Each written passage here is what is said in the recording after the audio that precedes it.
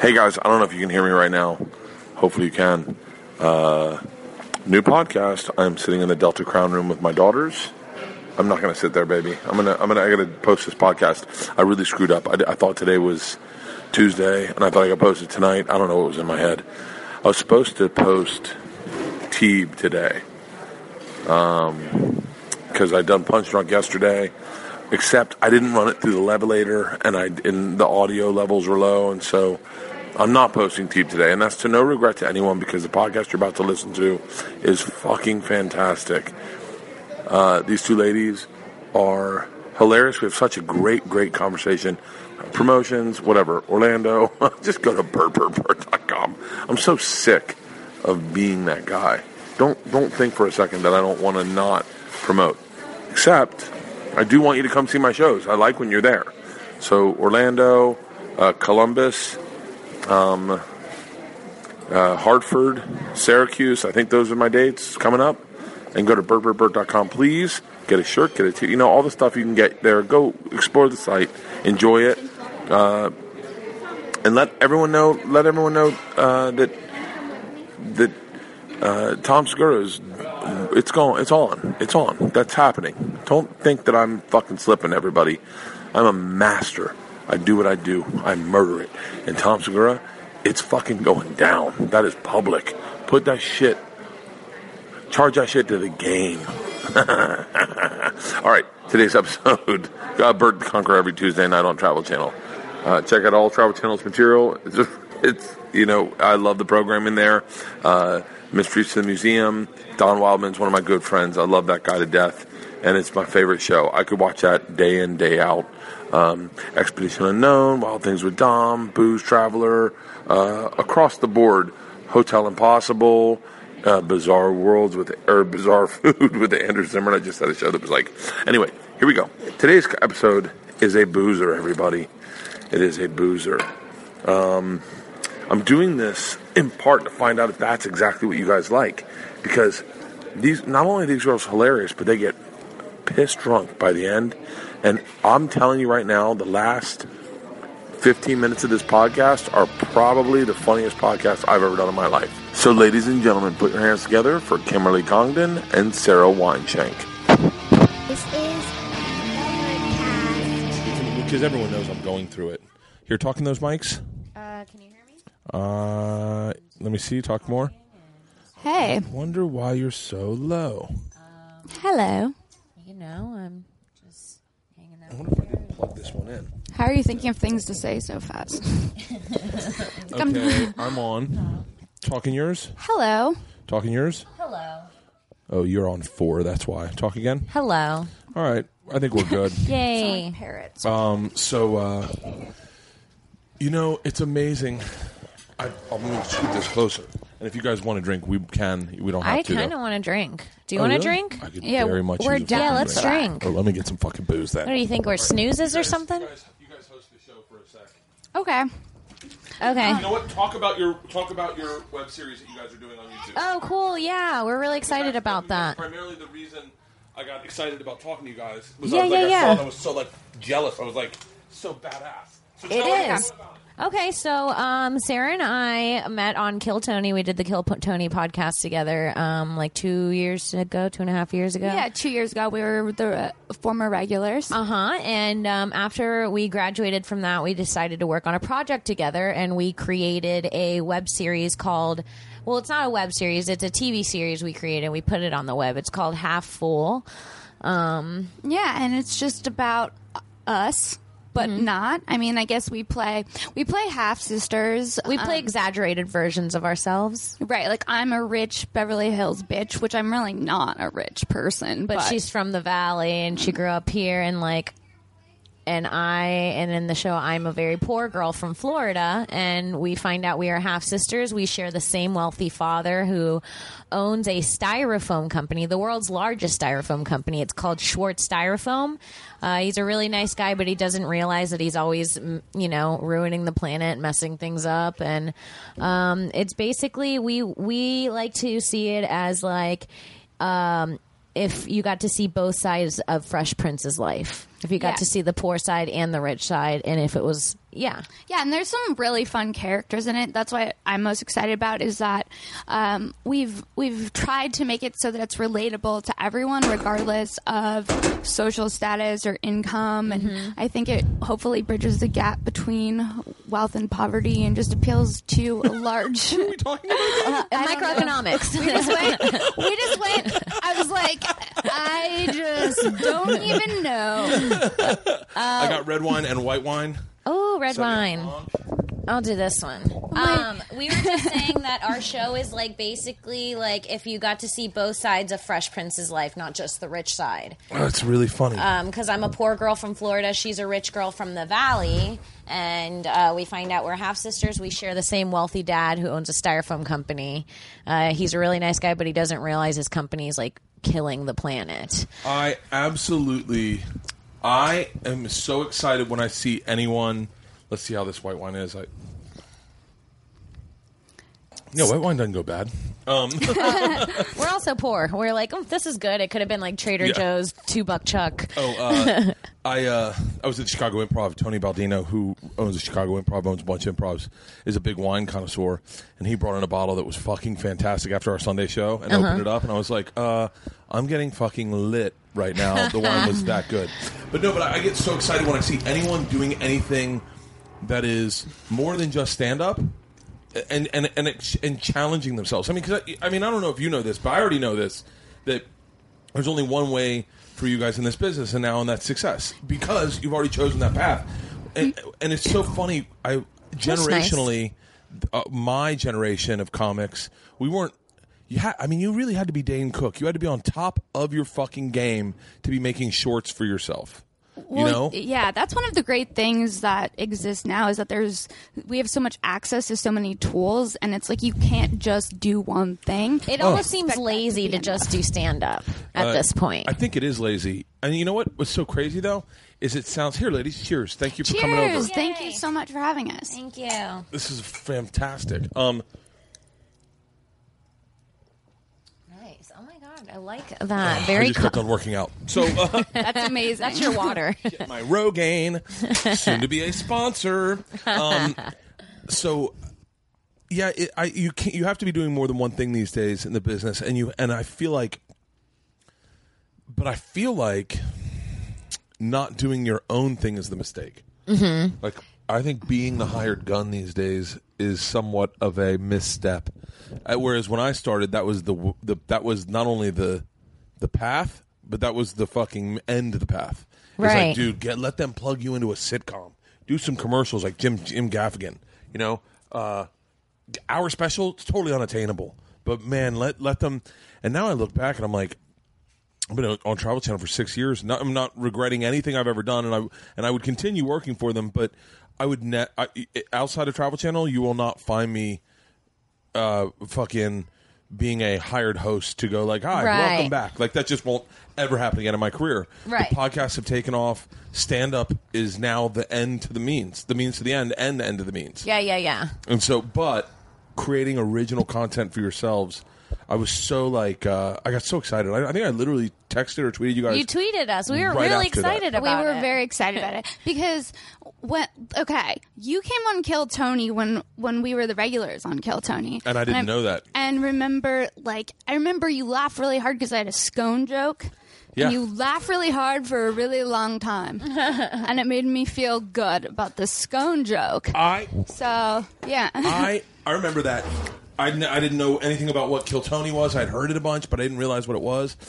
And you guys both fucking killed. And I think that Kill Tony was like a big step for us, or like a big helping hand in like helping us write this, because on that show we were writing a new minute every week for 2 years. Mm-hmm. I'm in the middle of a podcast. What do you need, baby? Yeah, behind the thing. No, right here. What do you need them for?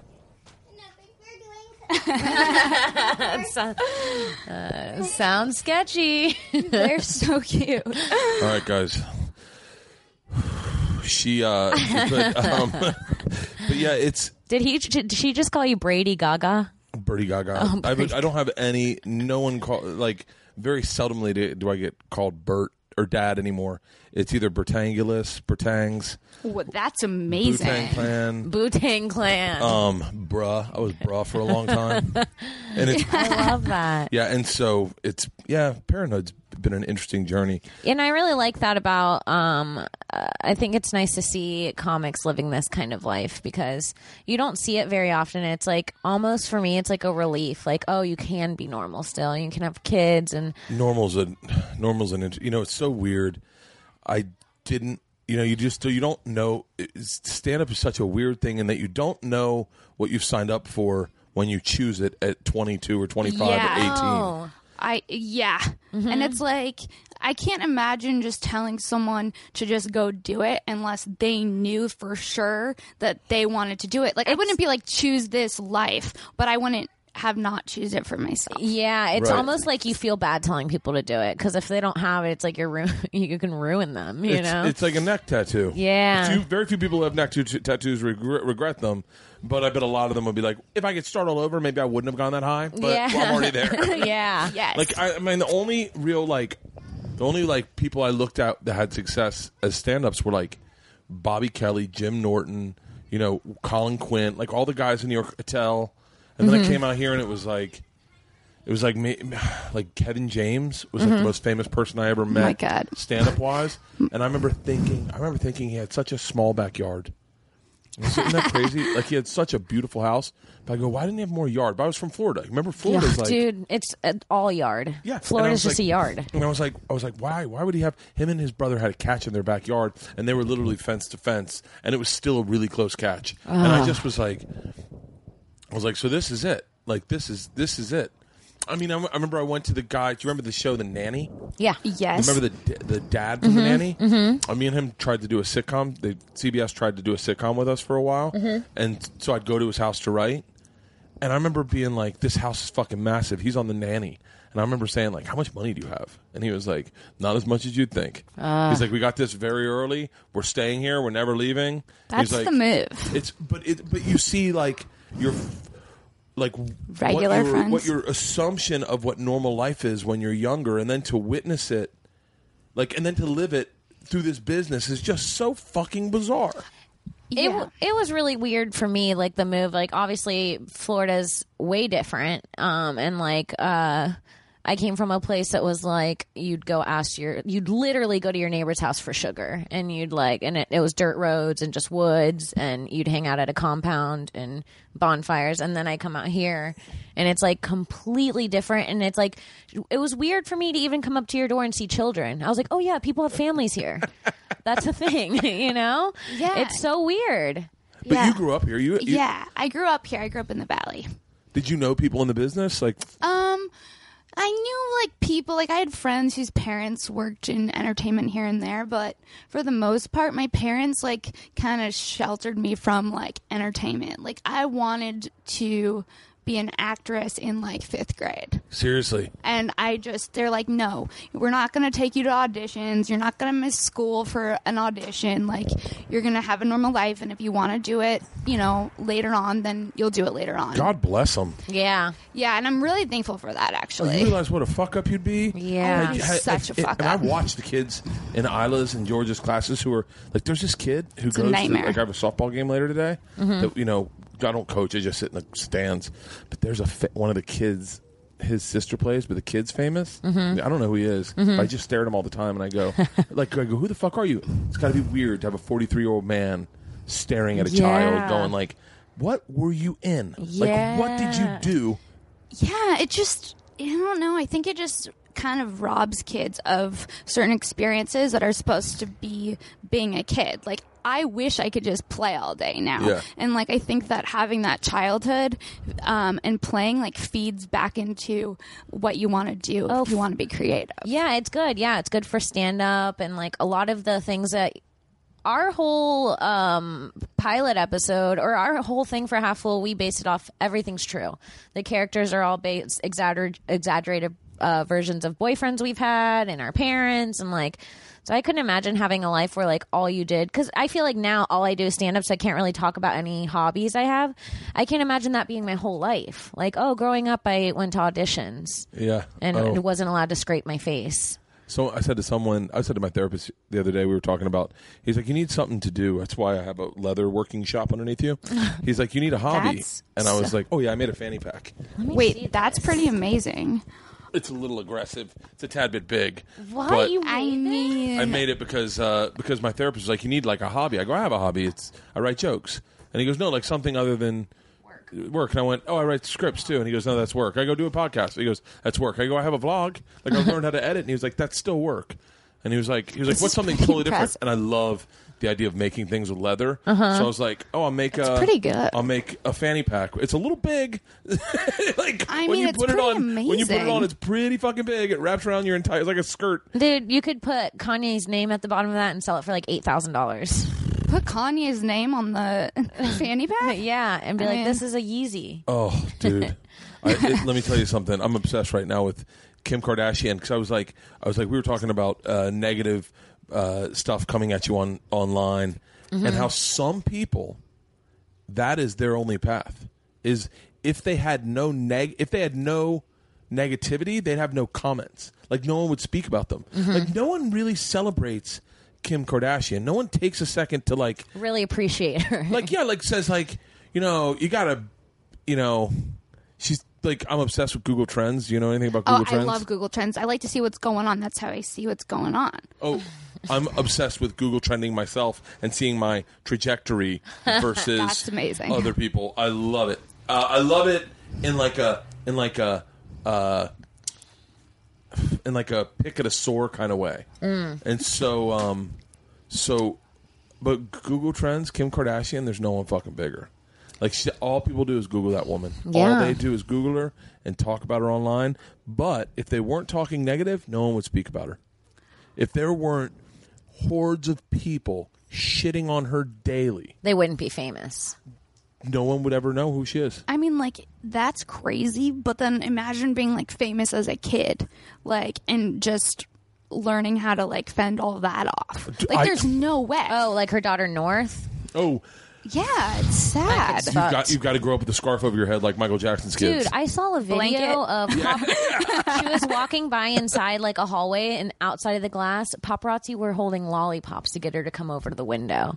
That's awful. We were talking about this. That's really creepy. We were talking very broad stroke about this, about my kids reading negative things about me online and how it affects them and how it affects you as a parent and how you are like, fuck. And I've been talking to my therapist about it, but like, that's part of the reality I signed up for. I signed up for it when I was 26, 25, 26. I was like, this is what I'm going to do. I had no clue at 43 I'd be sitting down with my daughters and going like, listen, don't read anything about dad. Everything's good. Your dad's a regular person.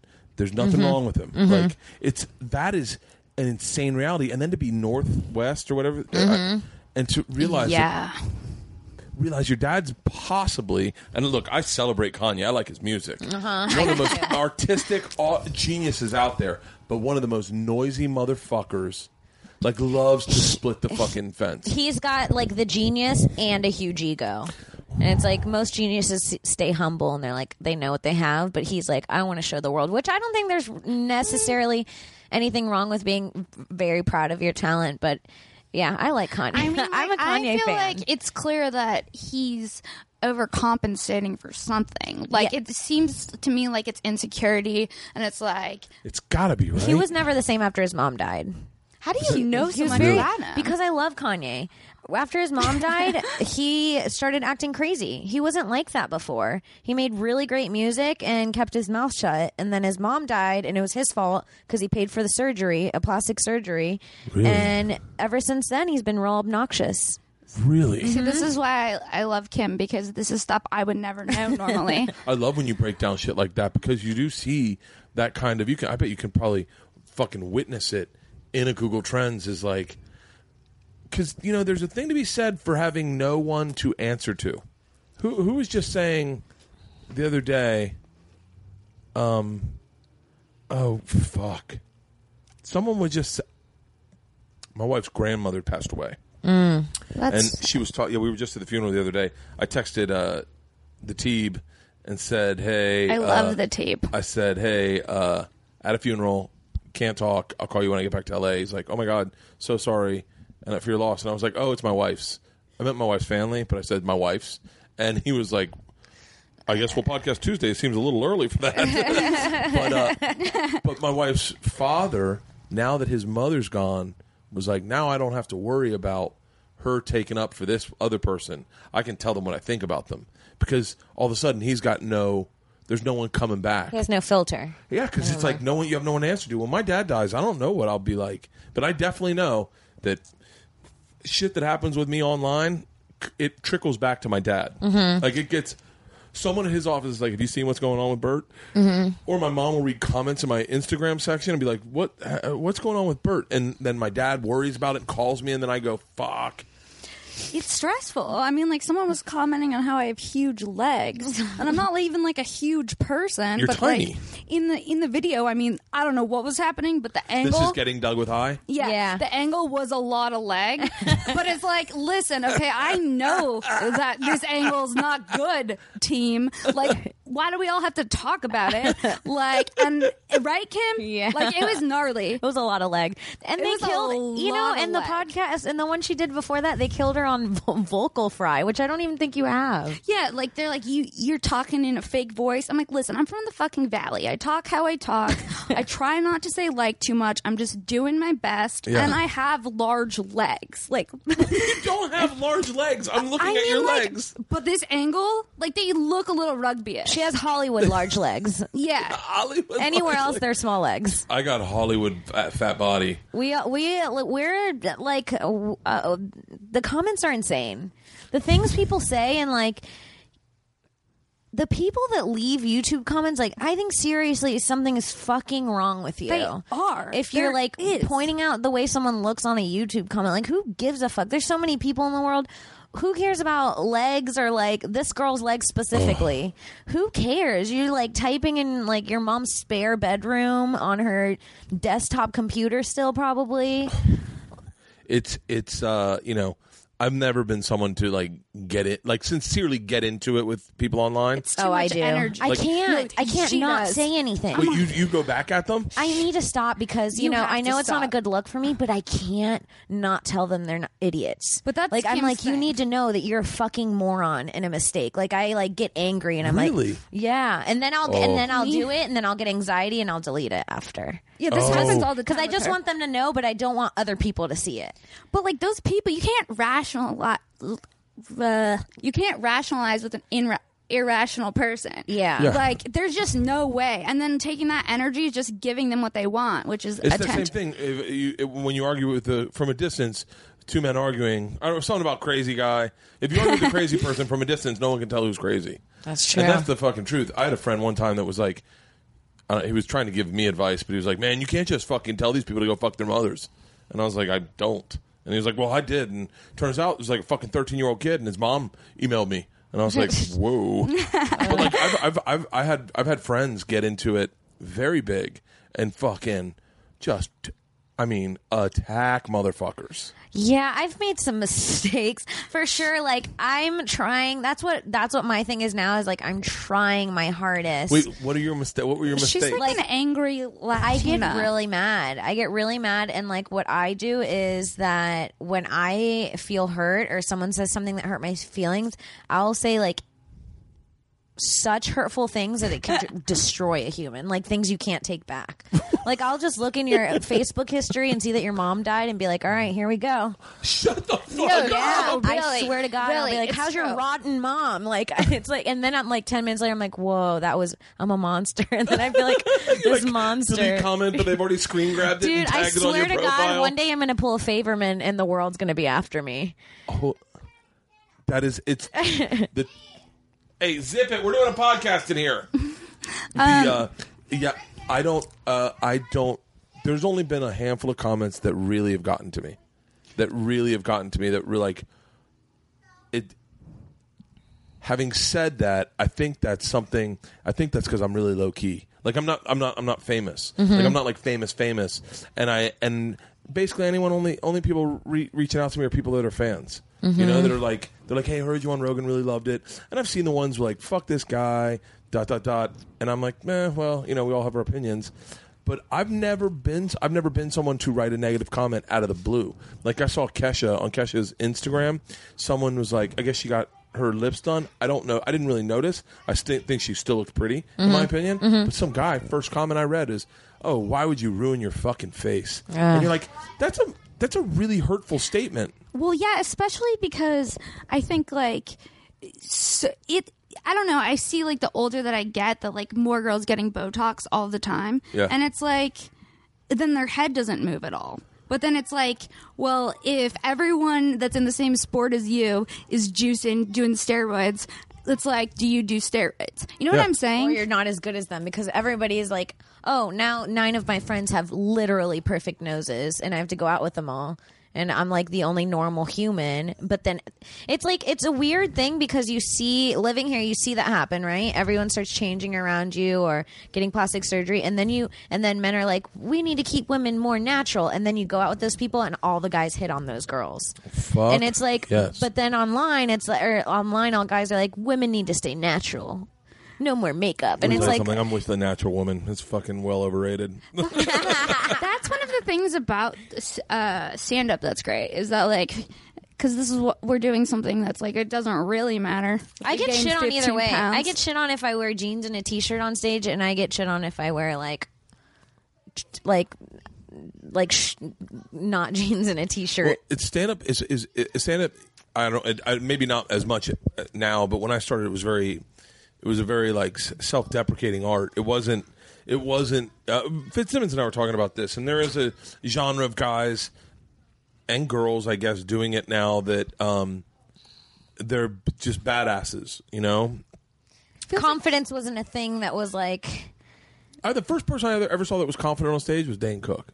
That was the very first person I've ever saw that was confident on stage. Let me take that back. Greer Barnes. I don't know. Was one of the first people that I saw grab the mic and strut. He's a black dude, and he is fucking amazing. Sounds hot. And he's a good looking dude. He's a really good looking dude. And he just was like, he grabbed the mic and he just slow roll and he talked like this. Let me tell you something. I went scuba diving, and it was just like really like you were really fucking taken by it. And then when I moved outside, but the norm was Louis, Dave, Attell, you know, going, I'm fucking fat. And Brewer then had confidence. Yeah. Jay Moore had confidence, but it was also like they were taking themselves down. They weren't like, I'm up here with a big dick. Yeah, they'd go on stage and be like, I can't get a hard on anymore. It's like things Right. about yeah. That's kind of like my vibe for me. Like personally, like I think it's like a coping mechanism, and I think it's just the way like you learn to cope in a way. Like in middle school, I was fat and fucking weird. I wore a retainer to school every day. You know, I collected so many Beanie Babies. I was a fucking loser. weirdo. Fucking loser. Right. So like that's what I identify with, because that's what I see myself as. So it's like I'm not gonna strut. I don't think. But I think I was a strutter in high school, probably in college too. But I think I lost. You know, I got cheated on in the middle of college by this girl I dated for 5 years. It was really That's really sad. Destructive. I mean, I get it. I've been there. I think that destroyed any amount of like confidence that I had. Mm-hmm. One of the most insane. There should be a word for this. I'm sure there is. It's like gossip, but like one of the most ego destroying things is when you find out people are talking about you behind your back, and you're just like, it's very primal for me. And that experience, when I found out that people like were pitying me behind my back, I didn't know how to rebound. I literally was fucking. I was like, I'm going to rage. I'm going to fucking party hard as fuck. I'm going to just party. I'm going to barrel through it. It's like, I don't know if you ever, like, I'm sure you did when you were a kid, but you had to, like, get through a swamp in Florida. Like, you get through a lake or get through, like, a ravine, and you'd like, well, I could take my time with it and possibly get bit by a snake, or I could run as fast as I can and get to the other side and be like, nothing happened. Yeah. And that's the way I looked at it. And I think that started my party, and I'm sure that I could do a therapy session about it and really figure it out. But, that feeling of like people, and I think that's one of the things that you like when you see enough comments of you online, you start going, wait, is this what people think about me? You know, when I was living in Florida growing up, I never felt super pretty. I never felt ugly. I just didn't even think about my appearance in Florida. Are you Cuban? My mom's Puerto Rican. My dad's Irish Native American. Okay. And growing up, I never thought about my appearance. Like when we were growing up, it's like you threw on whatever was on the floor and you headed to the beach, and like nobody cared what they look like. Florida has that vibe, and I think people see Florida as a very shallow place because they think of South Beach, and there is that in Florida. But were you Melbourne? I was Melbourne. Yeah, So Melbourne's like a straight up beach town. Yeah. Where that is like, I mean, we'd it is go before flip-flops, school. board shorts, Fishing. and a t-shirt. fishing, beach. I mean, we would go to the beach from like 5:45 to 7:30, and then head to class in the mornings before high school. 5:45? We would go to the beach early in the morning. We'd surf for a few hours, and then we'd go to class with our bathing suits under our clothes all day. And and then my first day, even going from Melbourne to Gainesville, where I went to UF, I went out my first night in Levi's in a Guy Harvey t-shirt, and everybody, all these sorority girls were wearing like the most beautiful dresses I had never even seen on people. And I instantly looked over my boyfriend. I was like, we have to go shopping. Like, I don't have anything. And then I moved here, and like, I don't think I was super self-conscious in Florida, but I've never heard more comments about my size and my nose until I moved here. Constantly comments about how big my nose is.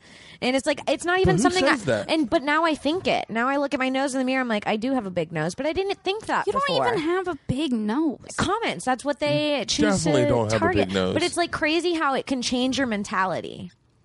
How that conversation fucking leaks in, and it's not even true, but it becomes your reality. Yes, that is fucking the craziest It's part. fucked up. Like, Yeah. I feel like since I grew up here, I've always thought about appearance. But like in middle school, I was just like, I wish that I had all these cool clothes, but I was like chubby and like I couldn't wear that shit. My mom wasn't gonna get me like a super short skirt and like a crop top in 6th grade, like with my rolls hanging out. I just wouldn't have worked out well for me. She was being nice. I know. I think we need to have I think we need to see pictures of you at this age so I can see how big you were. I'll show you. There's one of me just holding this big lunchbox that I recently got sent, and I was just like mortified.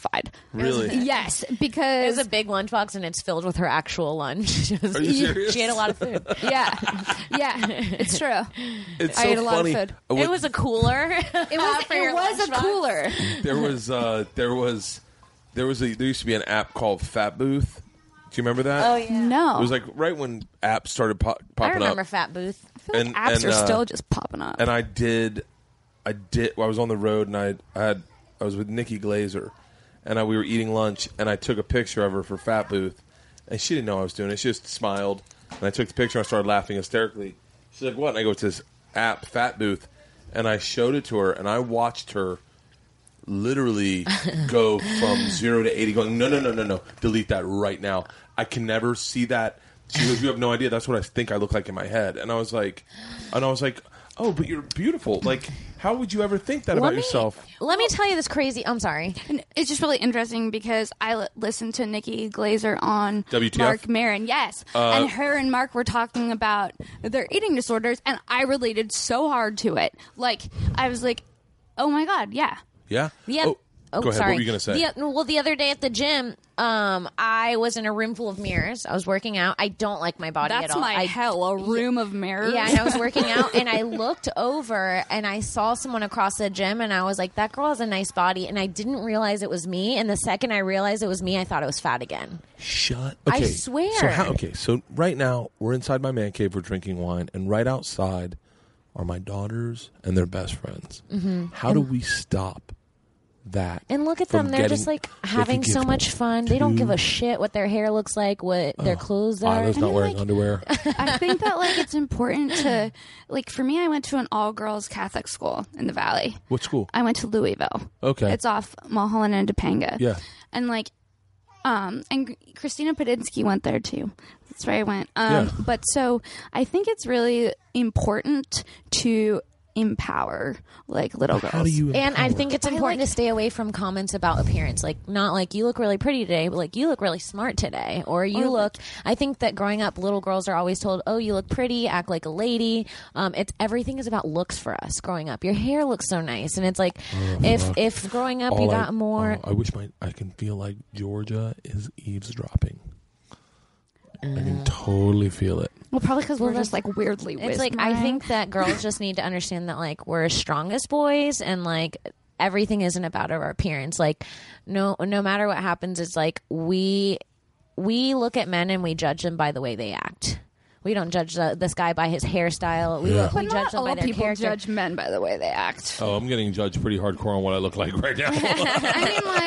But I think it's just important to focus on like other things besides beauty in little girls. Yeah, and I think it's important to, that's basically what I think too. Same. Because didn't growing up people always commented on your looks? It was always about looks. Like, oh, you have such a pretty daughter. I've said that. You were fat. Yeah, they were like, whoa. When I was skinny again, they were like, whoa, you look so much better. And I remember there was a girl that came into 9th grade that had been overweight in 8th grade, and she rolled in. Transition, 8th to 9th. All of a sudden, everyone's like, holy shit. Well, that was me. She was the coolest person in the world because she had been ignored her entire That life. was me. Well, that's how it is, and that's what they say too. Is like, even if you see a change in your daughter's weight, don't be like, "Oh, you look skinnier. You look." Yeah, I think I think like you're really. That's the biggest thing. I need these fucking chicks to leave my backyard right now because we say that to Georgia so much. We say. Because it shouldn't matter if she's You're so beautiful. You're so beautiful. But I think you I think that you're reassuring them. No, but I also or you're think. Giving it your, but then for I think it just sets a standard. Oh, they think I'm beautiful. I have to stay beautiful. That's what I have. Instead of I have to stay smart, I have to stay strong. I have to be independent. You're so independent. You're so strong. You're so creative. Yeah. It's like those things I think are like the best. All we say to Isla is you're hilarious. That's it. I love that. Because she's not that cute and she's not that smart. Well, like, this is the thing. For me, I'd rather have heard that my whole life, though. For me, honestly. like, my mom, like, even when I was fat, she would never be like, yo, you need to lose some lb. She just like, let's just eat healthy. Like, she never once was my like, mom wasn't good at that. My mom was the mom that was like, maybe we should put some makeup on. And it made me feel, and she didn't mean it that way. Yeah. I just did like to dress like a boy, and I don't think she meant it that way, but it always made me feel bad. And I remember the feeling of having to be like, why do I have to dress up for my family? What's up? How you doing? Guys, this is Lily. Hi, Lily. How Lily's are you? on Georgia's softball team. Cool. You guys play softball? I love that. My sisters play softball. Yeah. I played so softball. fun. Isla is going to start again, but she broke her wrist. Is the pitcher here? My sister's a pitcher. No. I used to be so jealous of the pitcher when I did softball because, like, pitcher's so cool. yeah, it's like stood the on the whole mound, thing, just moved fast pitch. Not in our league. The pitchers are fucking useless. If they could just, I mean, like, I get really frustrated because I played baseball competitively, like legit competitively growing up. And it is ruining the game because the pitchers just walk everybody, so no one really swings. And if you do see a strike, it's almost like they're so shocked that it's not at them. So, like, I think they should either that or someone needs to focus. I'm literally thinking about taking time off the road and just doing my Call in Sick to Work tour next season, during the season, and coaching and literally focusing with the girls and being like, this is how you pitch. There is follow. I mean, I don't want to shit on them, so I'm not going to say anything negative.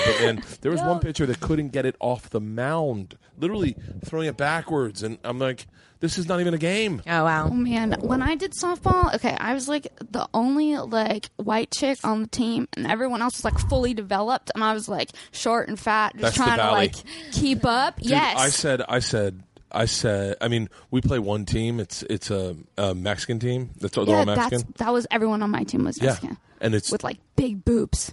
I'm some like, of these girls are like women. Mexicans drink a lot of milk. Fucking. I made a joke. I don't know where I said it. I'm sure I said it on my podcast, or I'm sure I said it somewhere. So I can't take it away. So I'll say it again. But I said something to the effect of,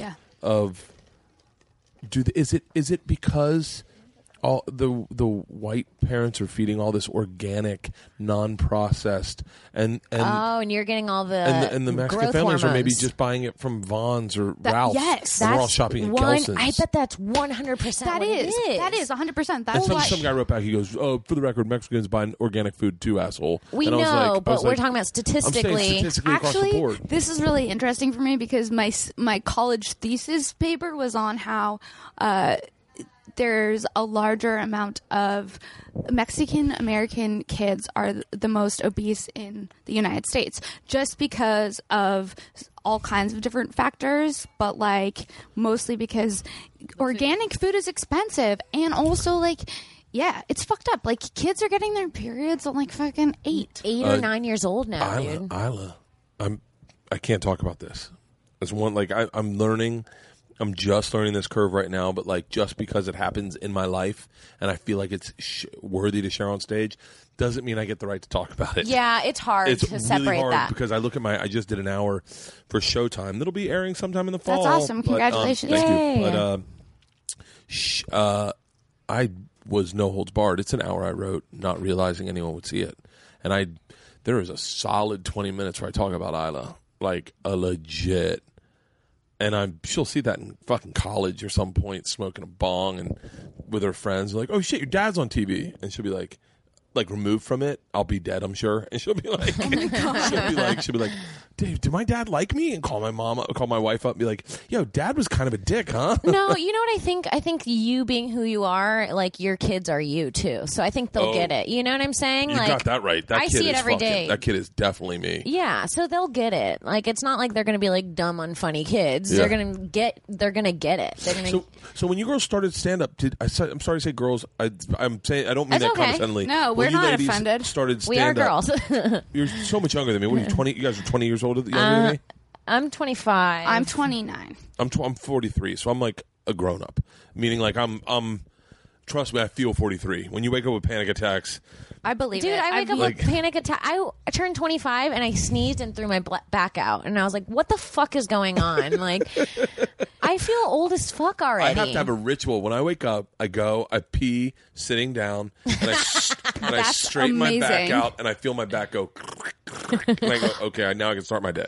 Yeah, I love that feeling. Nothing feels better than hearing your back crack. Oh, Like it is honestly, It's better like than an coming. orgasm. Yeah, it is. It really is. Yeah. If you could give me an orgasm and do that neck thing at the same time, Whoa. I bet Can I you bet I imagine might stroke fucking out. a chiropractor just and go right about, blind. you're about to go, she just Oh yeah. you're like, "Oh my god, Oh, separate. Do my C4. Do my I C4. do my C4. Oh, T2. What were you asking us about when we started? When you started, did you feel like as a woman doing stand up, you had to assume a persona, either a whore or like did you? Because I feel like there was a big generation of women that started comedy that just were whores. This is interesting for me because I don't have any really sex stand-up topics. Yeah. Not because it's just not what I'm interested in. She Like, picks something. She'll go, "Ugh, flamingos in front yards." Or and, something. like, And then- that is like fun for me to figure out. So like it's not that like if something inspired me that I wanted to talk about, like my pussy, whatever, then I would. But it's I'm like, I don't know if there's kids in the backyard. But like for me it's like, well, I like the challenge of like breaking down something and making and like getting it to connect with everyone, and then it's clean and I can do it maybe eventually on TV, like who knows, you know? Yeah. And That's really smart. I wish I had gone about it that way. but like I everyone's didn't. just different, and like, you know, but yes, I think there was this wave of like shock female comics that like after Amy Schumer, I think she I like think kind of bef- opened like it Sarah up. And Silverman. Sarah Silverman, Amy Schumer, and then girls were like, "Oh, we can fuck. That's okay." That Well, people Sarah, know that Sarah we fuck. was the predecessor. I believe, and I say this respectfully to every female I know doing stand up, but just like I was and Segura was and Ari and any of us were, with, say, Dave Attell, we were all derivations. Almost all of the women were derivations of Sarah. Okay. She was doing it so well. She was doing stand up so seamlessly, so effortlessly, and so respected across the board that I think everyone saw a version of that. And I mean, Gives me goosebumps. It's definitely way before. Amy's act has changed into more Amy Schumer, but she was a character for the first 10 years. Like, yeah, I mean, like I think when you first start, you just go off of what you've seen. But when you're trying to find your voice, I think that's just like the natural thing. Like, what else are you supposed to do? Like you in the beginning, so it's like if you're like, oh, this works for this person, let me just pick this lane and go with that. Like when I first started, I would do crazy act outs. really? It was crazy. Yes, I would do characters, voices, like, and then it just was just not connecting. So My comedy has a lot of sex in it. Yeah. And I hate it in the aspect of like I hate that I'm fitting my own. It's almost like if I were black and obsessed with Kool-Aid, like I'm fitting my stereotype, but like black people are allowed to fucking like Kool-Aid, you know? Like I'm allowed to be a woman and like sex, you know? Yeah, but that's what it is. It's like I feel like when I talk about sex, it's like, oh, it's like if I was Asian and driving bad. It's like, yeah, but an Asian driver is allowed to mess up driving just because, you know, it's a stereotype doesn't mean that, like, that's never going to happen to them. But, like, for me is, like, stand-up was really the thing that, like, made me feel okay with sexuality. I never talked about sex until I started doing and that's, like, so shocking because I only talk about, like, sex, relationships, my family, like real vulgar things that I'll never be on TV probably, but you never know that the way television is changing. But yeah, I never talked about sex. I never, you know, hooked up and told anybody, and then I started doing stand up and like I just had like vomit of the mouth. So I was like, this dude I fucked, and then this dude, you know, and I was because I kind of know the type of person you are growing up in Florida, and I know that like you did not. That was in Florida. Like, women were not vocal about promiscuity at all. I don't know if that's probably across the board, but I'm just saying definitely in Florida I can say that. Like, women would lie about how many men they'd been with. I would lie. Yeah. You would? Like, well, even back home, like, in Florida, I felt ashamed having sex with someone that wasn't my boyfriend. Really? Which is crazy to me now. I'm like, I'll just sleep with whoever I want to sleep with. That is crazy now, but I understand that mentality of a guy in Florida. Like, there was such slut shaming in Florida. Yeah. That, like, I remember. Really? I remember. Oh my god. I mean, maybe it's across the board, but I will say that, like, I had a buddy whose girlfriend had slept with one of our friends just on a one night stand, and it got out, and like he would slut shame her after a date and be like, well, yeah, maybe if you hadn't fucked, what's his name, fucking ... and it made sense to me. Like, that made sense to me. Like, no, she deserves that. She did that. Yeah. That mentality. And like when I moved to New York and I listened to people talk about women talk about sex, I was like, what the fuck, man? Like, you can't. Like, it's what if crazy. Their boyfriend was here? If their boyfriend was here, he'd be losing his fucking mind right now. Because my girlfriend, every girl I ever dated in Florida, all fucking lied about how many guys they're with. I'm certain of it. You want to hear a crazy story? This is one of my favorite stand-up stories. It's only really great if you know the guy, and I hopefully you do. You should, but you shouldn't if you don't, but I'll tell you. So, I dated a girl from Boca. Okay. Miss Boca High. Oh Okay. my God, Boca Raton, Florida? Yep. That's hilarious. And she was my girlfriend that dated me for 5 years and cheated on me with my best friend. So I'm doing a show with Big J and Mike Vecchione. You know those guys? We're doing a show out at some casino in whatchamacallit. I've got to fly, so I can't drink. I almost want to say I can't drink. I think we were just hanging out in the hotel room. Maybe we were drinking, but it was late night after the show. We're drinking, and I said to Mike, I go, where are you from? He goes, I'm from Boca. I went, shut up. He said, yeah. I said, I dated Miss Boca High. He goes, I dated Miss Boca High. And I went, no, you didn't. I said, when? And he goes, 91. I said, Alex? And he goes, yeah. I said, that was my girlfriend. And he looks at me and goes, oh, my God, you're Bert. Oh, my God. And I go, you're Mike the wrestler. And he was like, and like, Big J's is sitting there going, what the fuck's going on? And I was like, holy shit. I go, holy shit, man. I go, dude, I've got to ask you this. I go, she went home in summer, and she was at a party with you. We almost got in a fight with Mike Vecchione and his friends. I go, I was under the impression she fucked you that night. Did you fuck her? And Mike looks at me. He's like, yeah. I was like, I knew it. I go, I ended up dating her for 5 years afterwards. He's like, yeah. And Mike was so disconnected from it. It was a high school girlfriend for him. He had no emotional investment. But I dated her for 5 more years after, and she totally fucking lied about it. So it felt so much for you, and like for him, I was like, yeah, he was true. Like, yeah, I did. High five. And you were like, no. I was like, I remember the party. We were at Rashid Ishmael's house. I think I said it right. But we were at his house, and And we showed up, and she was there with a bunch of guys, and Mike Vecchione had his sleeves cut off, and he had like a flat top. Such a fucking meathead. I love to share this now, knowing what a great fucking comic he is. Such a fucking meathead. I love that. Just bowed up. That's the way we all were in Florida. There was no sensitive side to any of us. No. We didn't allow that. I don't know why. Y'all drove 350Zs and shit. What's a 350Z? Oh, my God. Where there the a fuck truck? did you grow up? Valley. There weren't that many 350Zs. You know, people here didn't even used to hang lizards on their ears growing up. They have no fucking clue what that's I have about. no clue. When she said that, Are you serious? I was just like, ew. Why? Like, lizards Fuck were our yes. earrings in the Dude, South. Catching lizards, catching frogs. You catch lizards, you throw them into your fucking ear. Yeah. You open their mouths would open, and as soon as they bite down, they just hold. Yeah. And you can just have little baby lizards on your She ear. told me this recently, and I cannot stop thinking about it. I think it is by far the most foul thing. Like, I remember I saw this huge bumblebee in the backyard, and I cried. Like, I am a Valley girl, kind of. Oh my like, God! I grew through up with and no through. shoes on. Ooh, the red's good. I went barefoot my whole fucking life. I go to this day. That's- I walked over to the place Barefoot behind our feels house, so good, And I right? walked over barefoot, and someone looked at my feet and was like, "Whoa!" And I was in my head, I was like, "Dude, I've been barefoot through grocery stores." Me too. Like, This is Florida- amazing. Let me tell you, this is what Florida's fucking beautiful, though. You feel so free there, though. I love Florida. I've so often thought, how nice would my life be if I just moved back, bought a big compound, did I radio, can't tell you. and did stand up on the road, and just said, you know what, man, I'm fucking out.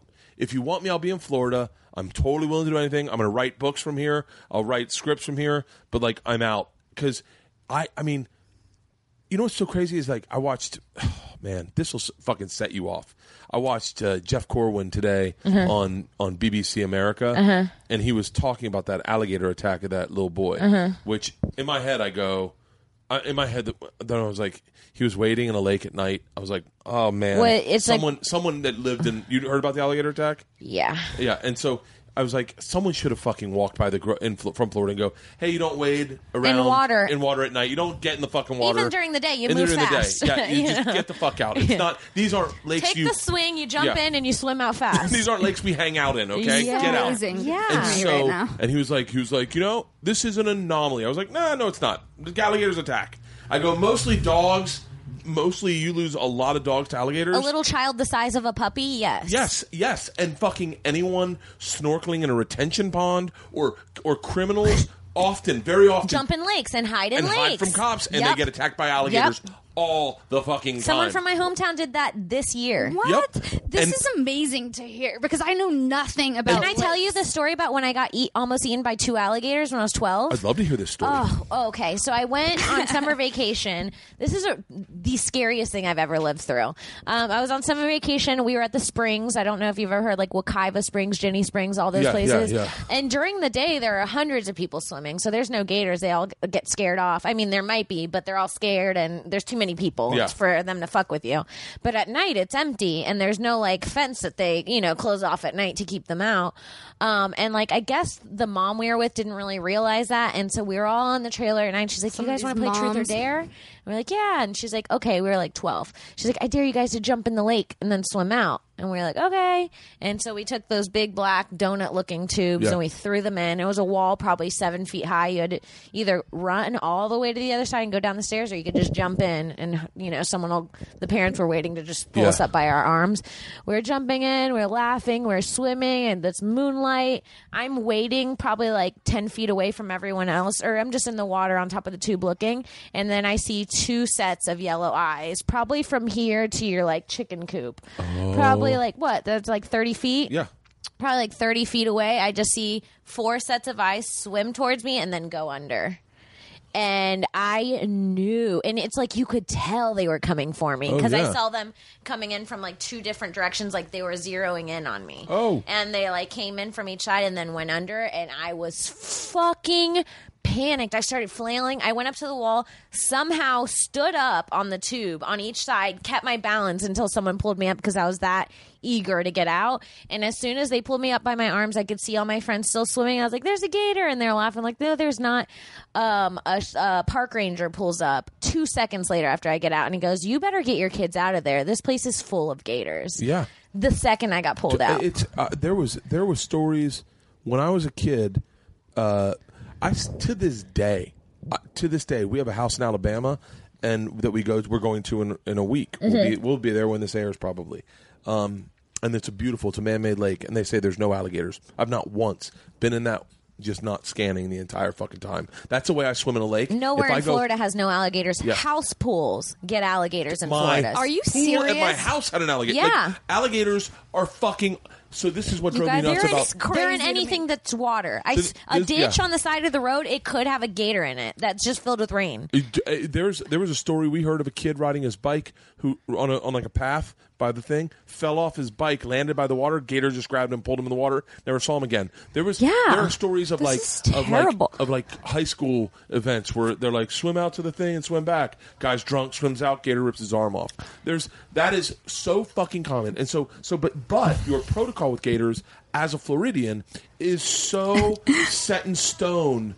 Like, it's like earthquakes. It's a risk you take. Is it like earthquakes? I'm going to get in this water. I might not come out. Yeah, and that's what the risk you take. Like Jeff Corwin's like, well, it's very commonplace in Florida to be sitting on the park bench, and you're feeding the ducks and you're feeding the gators with the same bread. I go, no, you don't. No, you don't. No, you're allowed to do that. Could be that is like ingrained into a child. That's like one of the 7 Florida commandments: is don't feed the gators. Never feed a fucking gator. And I was like, Jeff Corwin, you used to be a expert on animals. Where are you now? And listen. My heart goes out to that family who lost their child. I feel like it's devastating. Yeah, it is someone's responsibility that worked there to tell them, hey, you don't go in the water. They were from out of town. They don't know. I wouldn't know. When I went to the Colorado River when I moved here last year, I was swimming in water and I go, "There's nothing in here." I asked like 30 people because I was like, "Are you sure?" And I would swim and I would go deep and then I'd get this panic in my soul and I'd go, "How do they know there's nothing down here? How do they know? I say that all the time. How do they know there's nothing down here?" I'm like, gators are everywhere. Yeah. Yeah. It's one of those things where you go like, I still to this day, I mean, like especially growing up on the East Coast because we used to go surfing in New Smyrna. That was the shark attack capital of the world, and you were like, listen. You realize there is a legit chance of getting attacked by a shark in here. I would rather get attacked by a shark than a gator. Much rather be attacked by a shark than a gator. Why? I'd rather get attacked by 2 sharks than 1 gator. Oh, I'd rather be kiteboarding half a mile out to sea and have a swarm of sharks attack me than 1 gator. Me too. Honestly, because they bite you, they don't like the taste, and then they move on. Gators will fucking eat a pig's ass. Like they'll eat anything. And that's how people get rid of bodies in Florida. Intense. That's how people get rid of bodies in Florida. You chop up the body and you put it in a swamp and everything's gone. The only thing some sicko an idea. The only thing scarier than gators are fucking crocodiles. Ugh. Let me tell you something. I heard something to this day that brings chills through my body. 2 girls in Australia. They're swimming by a waterfall, and a crocodile comes at them. And they swim up to a ledge, and they stand on a ledge under the waterfall, and the crocodile's just approaching them. And these 2 girls, these 2 friends, are like, what the fuck do we do? One girl panics and dives off and swims away, and the crocodile just goes after her. They don't find that girl until like 5 days later. They find the crocodile. Oh, this is what fucking kills me, is that girl is just sitting in the crocodile's mouth still, just... I don't want my body to be sitting with a reptile. The baby was fully intact when they found him, which means that it just did it for fun. They're mean motherfuckers. I've been in canoes. They've bumped my canoes. I was in a canoe when I was in 1st grade, and there were alligators fucking everywhere. My dad's They'll like, buddy. bump you. Yeah. They'll bump your canoe and try to tip you. Fuck alligators. Fuck alligators 100%. I'm never going to any type of swamp. I'm an indoor girl. They're mean. They were almost in extinction. If you look at the alligators' deaths... we should have worked harder. if you look at the alligators' deaths from 1970 to 2016, they've increased exponentially because they were almost into extinction in like the 70s and 80s. I mean, there was like a big deal. You couldn't kill an alligator. I remember my dad's buddy, an alligator went after one of his Rottweilers. He had 3 Rottweilers. And an alligator went after one of his Rottweilers, and he killed the alligator, and he got arrested for killing an alligator. Yep, you can't kill him. Which is like, come on. Whenever I see the news and they're like, they killed the gator to find the body, and people are like, why would they kill the gator? I'm like, because there's fucking tons of them. Honestly? If I guarantee, if my daughter comes back right now, I'll say, hey, what's one thing you know about Nana and Papa's lake? And she'll be like, alligators everywhere. we would put a spotlight out there, and you just see eyes. But you got to realize we're at the very beginning of this gator apocalypse because right now they're all 6 foot gators because they've all been rebirthed in the 90s and the early 2000s. The generation, wait till we start seeing the 16-foot alligators. We're GMO alligators. Did you see the gator on the golf course? A GMO. Did you see that fucking thing? That motherfucker was a dinosaur. It was. Did you see this? Standing up I don't understand how you guys know so much about alligators right now. Because when you're a kid in Florida, you fucking know about alligators. There's nothing you don't know about alligators. See, that's how I feel about earthquakes. You have to understand everything in Florida is water. It's like we're surrounded. If it rains, there's a literal lake in your yard now. But like also, Kim, I remember one of the first times we hung out and we were behind someone that was like had a gator sticker on their car. And you fucking are like, hold on, I'm going to roll down the window. And she starts like doing this weird gator like chomp signal to like, she starts. What was this one for? Yeah. Good school. No. The one with back-to-back national She starts championships. doing that, and I'm like, "What the fuck are you doing?" And she's like, "Oh yeah, it's just a gator thing." And it was just a very funny moment for me. Those alligators are actually the most disgusting. The ones from UF. Alligator, Florida, golf course. This bitch is a huge gator. It's like on a thread of it's unreal that it could be this big. It could probably this will go flip you out. This will. By the way, I'm scared of my fucking by the shadow. way, this is this. So just so you know, this was a reality for us. Here, I'll play it. I'll show it to you, and I'll put it by the mic so people can hear people. Let's see. Look at the size. That's a goddamn brontosaurus. Look at this gator, Sarah. Jesus, I don't even know what to make of it. Hell no. And he's like, and I've never seen one standing long. He's like confident too. That motherfucker. I think that's 2 guys in an alligator suit. It does look like 2 guys in an alligator suit. It looks. Look at that guy standing next to him. I mean, yes, he's fucking. Okay, that's got to be at least like a 12-foot gator. Oh, easily. That is fucking aggressive. But you know what? Like, as a kid, I remember the first thing, we moved to a lake, and my dad was like, buddy, here are the rules. If a alligator ever chases you, you run serpentine. Yep, you run zigzags. What? Because they can't run zigzags. They can only run in a straight line, but they can run like 40 miles an hour. It's interesting, like, the precautions that you have to take with your kids depending on, like, location. Where you live. Right. Like, Water moccasins. Dude, water moccasins. Have you ever heard of a water moccasin? No. No, water moccasins are like a legit. Are you busy? No. Here, pass me that. Plug this in. Water moccasins. Like as a kid, we would get water moccasins in our backyard. It would rain. You'd go out and they'd be like, "There's a water moccasin in the backyard," and you'd be like, "Okay." Water moccasin? It's a cottonmouth. It's a snake that. I thought it was they like swim an and they swim too, right? I thought it was an Ugg. I thought it was like That's so funny. The Valley versus Florida. Water moccasins are snakes versus water Ugg boots. moccasin. Like I haven't seen that before. Yeah. So like we were talking about growing up in Florida with alligators, and you don't sound like you're doing a spelling bee. Sit down, have a seat. But so like, cute. how often have I said at the lake? Are we sure there are no alligators in here? Like every time we go? She was talking about, she was in the Colorado River. She was like... They were annoyed with me. They're like, there's nothing, please stop asking. And I was like, are you sure? Because I was like, what's that thing? And they're like, it's a stick. It's a stick? Yeah. It's scary. What was your animal growing up that you were warned about as a child? Like, listen, if you see this, you stay away. There's no fucking ... Nothing. Really? No. That's wild. She grew up on the border of Alabama and Georgia. I did, but we didn't have we had You didn't even mountain have lions gators? No gators. It's too far north. Wow. It's too cold in the winter. They can't winter there. For me, it was bees. No. It was bees? It was just That's be what you had to careful worry of bees. about? So funny. That is, our daughter growing up in the valley is terrified of bees. She is. Terrified. Oh my God, bees were like just another friend. No, because people were like, my mom was like, I never was afraid of my a bee mom in was my like, life. bees, be careful of those bees. A wasp. Horseflies.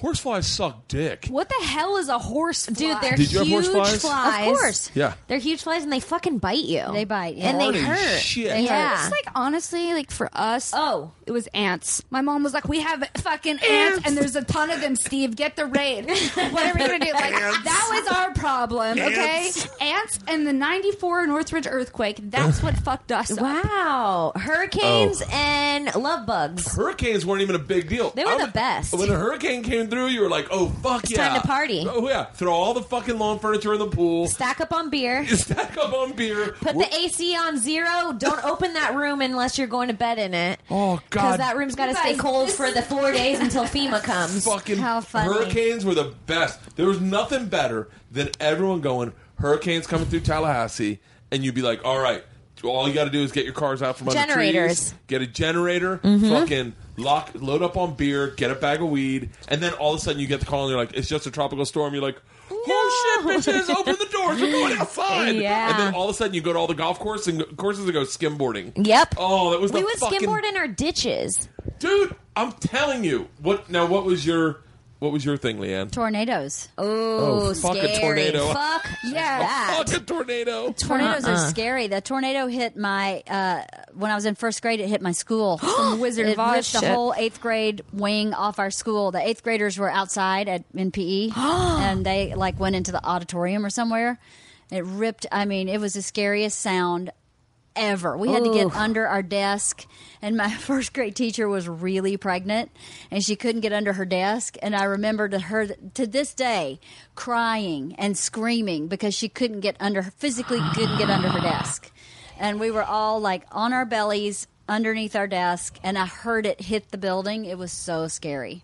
Really scary. Drove home that day, and there were cows in the trees, and the cows were still alive. What? And you have to shoot the cow out of and the cow, you shoot it, and then it drops out of the tree. That's freaky. fucking crazy. That is Armageddon Freaky. shit right there. That's weird. That's like a scary movie. Do you remember the movie Seeing- Twister with Helen Hunt? Yeah, and I Yes. remember the fucking Favorite- ride. I pissed my pants on it. It was a ride? It was like a thing that you watched happen, and it did this fake tornado Not in front into of you. and that you peed shit. Watching it. Adversely, Leanne's been outside during an earthquake and fucking loved it. Oh, it was so cool. Okay. Really cool. As a kid, the 94 Northridge earthquake, I am telling you, I was in first grade.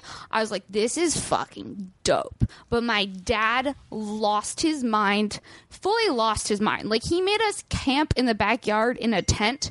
I had never been camping before. And I was like, this is so cool. We're camping. Like, my parents had to figure out how to set up a tent together. My mom's from New so York. funny. My dad is also from the Valley. So the two of them trying to, like, be outdoorsy and set up a tent was a nightmare. That's like a TV show. And then he bought, because he decided that it was unsafe for us to go back into our house because he does like construction law. So he's like, I don't He does trust it. construction I don't law. trust. Yeah. so he knows how fucked we all are when we get in elevators. Basically, Oh, that's so like fucking in hilarious. his mind, he's like, I don't know what's going on underneath the foundation here. It could be cracked. We're sleeping in a tent.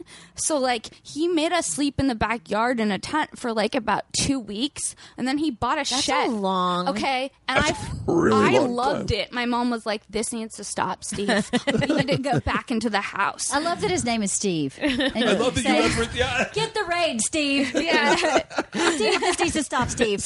I feel like I know Steve. Yeah. I love that Steve was like my dad, because he was in construction law, said we're sleeping outside. Yeah. That his skill set was such that it wasn't Nothing like to do with any- Yeah, it wasn't like he was a wildlife forestry guy. It was just that. Listen, I understand that there are going to be fissures. This is very suitable. Like, This like Dewey Valley guy in the backyard, and then he bought a shed, put it in the backyard, and we got to make an earthquake kit that I shit you not, it was in our backyard until like about 3 years ago. I was like, Dad, there's sweats in there from like the 90s. You wouldn't even fit in the Yeah, sweat. like what is happening? And he slept with like a flashlight at the side of his bed, super neurotic, was afraid the big one was coming. oh, I'm That's so funny. I'm we afraid of the big one. absolutely grew up. You have to have a flashlight in every room, Yes. especially by your bed, because Flashlight. in the rural South, where I grew up, the lights go out all constantly. The electricity will just go off there because there's a storm like 30 miles away you Yep. don't even know about.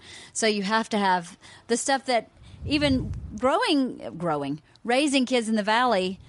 they don't have any concept of, just all of a sudden no electricity. One time, me and my whole family were watching a really scary documentary on UFOs, and like, mind you, we live in the middle UFO of the woods. documentary together? Yeah, we're the only family on for like 3 or 4 blocks, just woods, watching this documentary, and then it's like it cuts to this historian. He's like, "I think aliens are real, and they're coming now." And then the power went out, and we were all just sitting there like, "Holy fuck!" Like, as a kid, nothing is more fun than like a change of vibe. So it's like an earthquake, a tornado. Like, it doesn't seem that serious. You don't know how high the stakes are. You can't die when you're 7. You're like, I'm invincible. You're like, Mom's gonna take care of it. Do you We're guys know not Dave dying. Williamson? Comedian from Miami. No. It's coming out here now. Kind of goes by the store a little bit. More probably improv. What? Dave Williamson? No. Good looking guy into water polo. He told a story about Hurricane Andrew. Water polo. And he grew up in Miami. Holy shit. I've heard good hurricane stories. He was like, what's so funny is that whole mentality as a kid in Florida is like, hurricane's no big deal. We lock in. But he's like, when you go through the eye of it, he's like, there is a moment where you realize, oh shit, man, I'm expendable. Like, I could die. It was a really great story. He told on my podcast. I'll try to find it. But isn't the eye the calmest part? No. But in order to get to the eye, you've got to go through the 2 roughest parts. Honestly, the front and the back. There's like an eye. So like in the middle of the hurricane, it's just like it's like silence. It's just like it's like The when you biggest hear storm you've everything, ever and then been it's in, and then all of a nothing. sudden it's just calm as shit, Silence. beautiful. And you're like, ooh, With this is tons creepy. of birds, because all the birds fly in the center of the eye to Yeah. stay out of it. Who so they're teaches you guys these things? This is Like, just how do growing you up in know? Florida. That's just what you know, yeah. I mean, like, Science class. Yeah. Science class. Exactly. my science education is seriously, like, I am behind. Like, I'm still trying to make, like, a volcano with vinegar and, like, baking soda. like growing up, right? You like when you were in high school and you were being like Went to lying the to your mall. parents, you would lie and you would go to like a house party, right? You would be like, Yes. I'm going here, but I'm going to spend the night at my friend's house, but I'm going to go party all night and Yes. black out and like throw yes, up. absolutely. Right? Especially all girls school. What we would do is I would call my mom from my friend's house. Or I wouldn't even be at my friend's house. We'd call my friend's little sister. She'd answer Colby, and it'd go, Colby, 3-way my house. So it would show up on caller ID, their house number. I'd be, hey, Mom, we're going to bed. I'll call you in the morning. I wasn't Good night. that smart. And then we'd go out, and we'd have all these boys show up with trucks and beer. And they'd Now you're back, getting into and, Leanne's fucking childhood. and we'd back into, and they'd pack it up in the canoes. We'd put our cell phone in Ziploc baggies, and we would canoe out past the channel and go out to islands. And you could party all night and no one would call the cops. That's and East Coast shit right thinking there. About it, it's like thinking about it like as if I was a mother, that's terrifying. You think your 15-year-old daughter is sleeping at her friend's house and I'm blacked out with like 7 or 8 other teenage boys and girls around a bonfire on an island. On an island. On an Like, island. I would just get fucked up in the hills of, like, Sherman Oaks. Like, I had a boyfriend who was older, and he had a purple minivan. Older boyfriends are And what's up? my parents were not on board with that. He had, like, a big afro and a purple minivan, and his name was Gus. And he would, like, pull up in his minivan. My dad's like, you're going to leave with this man named Jesus. Gus in his purple minivan? That's and all I can see my adulthood as is that Georgia just pulling up some Gus pulls up. I mean, like, Don't Don't even anticipate go the Gus. there. He's coming, but don't wait for it. Gus is coming. We all get a Gus every night. everyone gets a Gus. Everyone gets a Gus. I'm just gonna have nothing but Gus's. You should just do what my daddy did. What? He just cleaned his guns. Oh, Every my first date, God. he'd lay out all his guns and just clean them. And he'd ask random questions. Where are you going to dinner? Oh, okay. That's just so they Curfew's know 10. Curfew's Daddy's 10, got a gun. just so you know. Okay, well, have fun. Be careful. And he's just cleaning his He shotgun. would, really? Yeah. Yeah, but that's totally. definitely the South. Like there's That's the South, like yeah. like I remember going to a girl's house, Faithful Presty, and I threw rocks at her What was window. her name? Faithful She Presty. lived on my block. Me and Cayman went over there one night. We were smoking cigarettes, 9th grade, and we were throwing rocks at Faithful Presty's window. And she So came down, funny. and we hung out, and we talked, we shot the shit. And then Cayman and I walked back. We were wearing trench coats in Florida in the fucking November. Who wears a trench coat in Florida? But we were like Murderers. 9th graders. Literally, So then murderers in Sunday you. night, I was like, you know what? I had so much fun last night. I'm just going to go to Faith tonight. I'll wake her up. We'll come out. We'll hang out. We'll smoke a cigarette or whatever. Yeah. Throwing rocks at Faithful Presty's wall door. Faithful We hang Press. out, He talk. keeps saying her full name. and then she goes back, And then, like, I think maybe Monday or like Tuesday of that week, I went by to say hi to Faith. She was really cool. She went to Tampa Catholic, and I went to Jesuit. And her dad came out, and he was like, I'd like to talk to you, son. And he was like, pulled me out. He was like, I had a gun pointed at your head Sunday night. And I was like, what? He's like, I was going to blow your fucking brains out. I thought you were breaking into my house. And I was like, but it's so funny. As opposed to going home and tell my dad, like, Faith Presley's dad almost killed me. I was like, oh, shit, I really fucked up. People do have guns, and you can't just go throw rocks at people's windows because they can kill you. And then the big rule in Florida was, if you shoot someone outside, you drag them into your house and say they were breaking in because you could kill someone if they went into your house. You can't. You couldn't kill them outside. You can kill I know that. There was a story in Florida where this guy was breaking into someone's house through a chimney in Florida. He fell through, he died, and their family sued the family he was breaking into. And they won. Well, it's so funny. Everyone always talks about how fucked up Florida is. And I don't think I ever realized it that much until I left. And I've been gone so long. And I'm like, I guess we didn't have like normal rules like everyone else. You know what really showed it to me was my news feed. Me and Sarah have very different news feeds. It's like after a massacre, everyone on her news feed is like, like so sad. We need to do something about this. And then my newsfeed is like, fucking Muslims! And like, we need more guns! It's like completely different. It really is. Do you ever get racist emails from your friends? Like racist jokes about Obama? And you're like, Jesus Christ, man, this is like, I want to say this is illegal. I don't know what to say. I went back home last December and one of my cousins said the N-word. With these people. Really? And I was like, and then I remember like, how much my mentality changed. Like in 2008, I would have not said it. I would have never said that word, but I would have not even thought twice about someone else saying it. Oh yeah. But now they said it, and I was like, "You can't say that." And they're like, "What?" They looked at me like I was like, "You can't say that anymore." Yeah. We're not at the flea market in middle school buying Confederate flag belts anymore. Remember the flea market where you'd buy Confederate flag belts? And Nazi memorabilia. Yeah, I totally remember fucking flea markets. Like, it's just really interesting how we as, like, society evolve, like, certain things. Like, older generations, I feel like, have a hard time evolving. Like, for my family, like, my dad's, like, his mind is just so fucking blown by Bruce Jenner. Like, really? He is his mind is he like, pissed about it? He's just, like... Steve is confused. Steve is confused, and Debbie's super open-minded because she's like, because her name's Queens. Debbie. Yeah, you can't be a closed-minded Debbie. Yeah, she's like, you're already named after a downer. Like you can't. Debbie Morales. Or someone who did Dallas. Your mom's Debbie Morales. My mom is Debbie Morales. She Are you leaving, babe? Puerto Rican and Irish from Queens. Sorry, I have to get girls ready for tennis. It's okay. I thought it was Super softball mom. tonight. Both. Is tennis then You're softball? a good mom. Oh, Georgia's geez. playing tennis then softball? That's what she wants to do. It's all about these she's gonna be fucking activities. wasted. She's a when I was a beast. kid, you can only pick one. Bye, y'all. Bye. Bye. Sorry I interrupted your story. No, you didn't. No. Debbie, your mom's Debbie Morales? Well, she was before she married Steve Weinshenk. So you're part Mexican, part Jewish? Well, my mom's Puerto Rican and Irish. My mom's dad was Puerto Rican. She grew up in Queens over an Irish pub. Her mom is 100% Irish. Which is why we thought it was so funny to make the show about us being sisters, because I'm Puerto Rican and Irish, and so is she, but we're completely different, but so much alike. That's so crazy. Mm-hmm. It's crazy. And she like really did grow up a different way. Obviously, we grew up differently, and it's like that's what we based our show on. Like, in the show, like, I have an uncle who takes me out to buy, he's like, if you're going to go to LA, you need what every white girl has at parties. It makes her popular. You need some cocoa. And then he takes me out to buy fake Coco Chanel bags in Miami. And it's like, that's really what it was. If you wanted to, and then, we come to LA and Sarah's like this rich bitch. And, her dad pays her to not bitch. So it's like a completely different lifestyle. Have you seen Last Man on Earth? Yeah. You know how every time someone new comes into the picture, Tandy tries to prove himself, but he fucks up? Yeah. That's Sarah.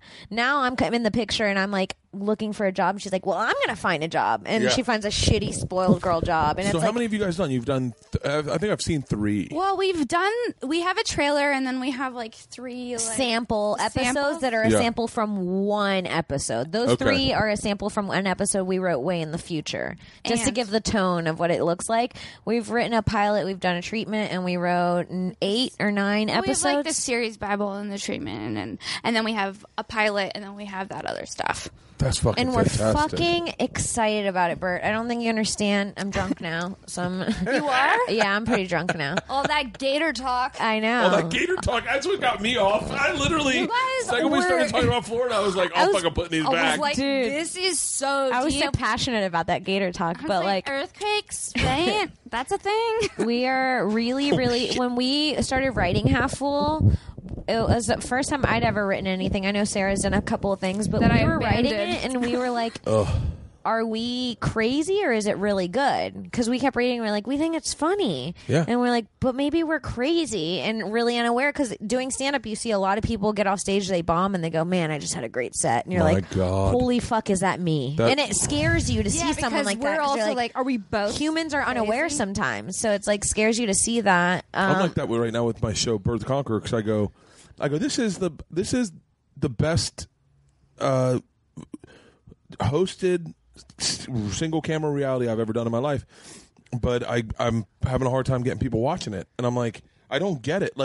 I look at the way the number, like all numbers, either a show's either successful or a failure based on how many people stick around. Mm-hmm. Like from one episode to the next. If you lose people, you're always going to lose people. But technically, the great shows keep everyone, and we're not keeping everyone. We always do a fucking 0.02 drop after every episode, and I like, am I out of my fucking mind? or is this am I not a genius? I might not be that good. But, like, I think it's just about if you genuinely love what you're doing, then that's really kind of all that matters. It's like cliche sounding, but it's like if you're having fun, then the people who get you, they're gonna have fun.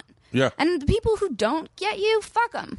Like, Yeah. that's all that you can do, right? Yeah. I think I'm making a show for the future. I think that people will watch the show and then go, God, that was a fun show. We should do a show like, do you remember that show Birth the Conqueror? And everyone will be like, I liked that. Like, I think that's the way people look at television. I think yeah. that when it's airing, I think sometimes people are like, and by the way, it's not groundbreaking television. I'm riding fucking roller coasters. But at the same point, there are lines in there that I say that are so fucking smart that I go, did everyone just miss that? Yeah, you're like, you want to be like, did you hear me? Well, that's like how I felt about when we were writing this. Okay.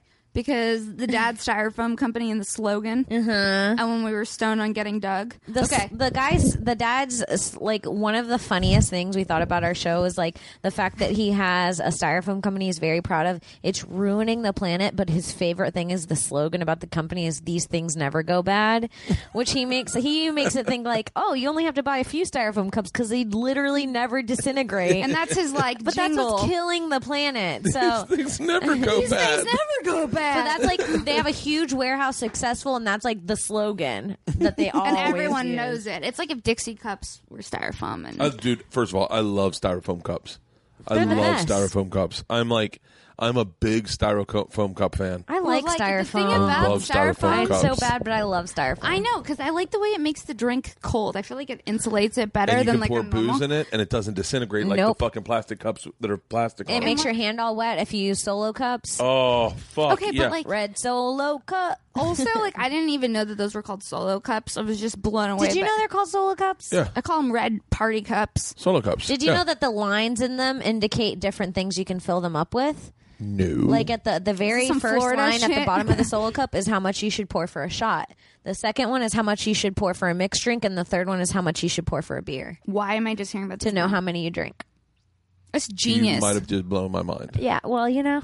Well, like also though, have you ever bitten the side off of a styrofoam cup? Yeah, it's yeah. satisfying. I as live fuck. for that. Right? Satisfying as fuck. It's like, what is that? It's It's like life. an animalistic it's satisfying tendency. as fuck. It's part of the It's satisfying as fuck. Honestly, like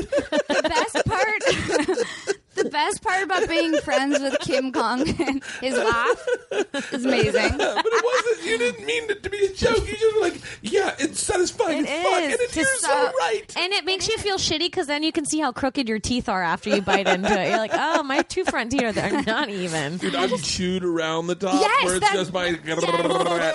Yeah, like a It's termite. like a porn right now. Oh my God. Anyone got some styrofoam I can chew on? No. Fucking the best part about Kim Congdon is if I ever really like need backup or someone's her to kick someone's ass, I know that she will. I'll ruin someone for like- Sarah. I'm I'll like- kill you for Sarah. Like if you fuck with me, I'll stick Kim on you. Oh, I think that's.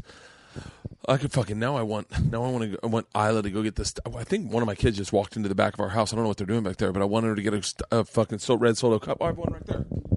I want to see if. Oh, there's fucking 3 on it. Yeah. I'm like, oh shit, Kim, you better be really telling Yeah, the you think truth. I was dicking you around, Bert? You think I'm a dick around kind of bitch? Also, is that like a gator skull with a hat looks on like a it? gator. What is that? Yeah, that is really fascinating. So, This is taxidermy happening. so my, I love this mermaid man. so my, Oh, he's the cute. guy that greenlit this house. What What does it mean to microphone's on? greenlight a house? No, the guy that greenlit this man cave. So this man cave was given to me by DIY Networks. Oh, that's awesome. They built. This is really it's cool. It's much more expensive than I could ever spend on a man cave. Oh, but okay. it's also so cool. I Yeah. tried to explain this to the Zulu tribe. I was with the Zulu tribe in Wait, the the Zulu tribe. Zulu tribe. You've heard of Zulu Nation? I think it's not. I think it's Zulu. Sounds vaguely familiar, No, but it's, honestly, it's like, a tribe full of. They're the tribe warriors that's in trying to bring Africa. the girls back, I You think. ever heard of Shaka Zulu?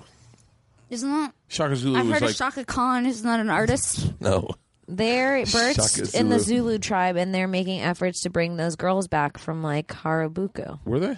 I don't know. I feel like we're just making up facts, and I know nothing. No. Trying to make you sound charitable. No, so we were shooting an Good guy. episode of one of my shows, and we were with the Zulu tribe. A bunch of Zulu warriors were all dressed up in their garb, and I told him, I said, I go, this room. We were in one of the hut. They were rolling bones. Is a thing they do to kind of like a high priestess will do it and predict your future. Ooh. Oh, And then I that's said, some tarot it's card it's shit. really great, except she can see the darkness hanging over you, and if there is darkness, she'll call it out, and she'll be like it's fucking. I didn't want to know if there was darkness, so I didn't let her do it to me.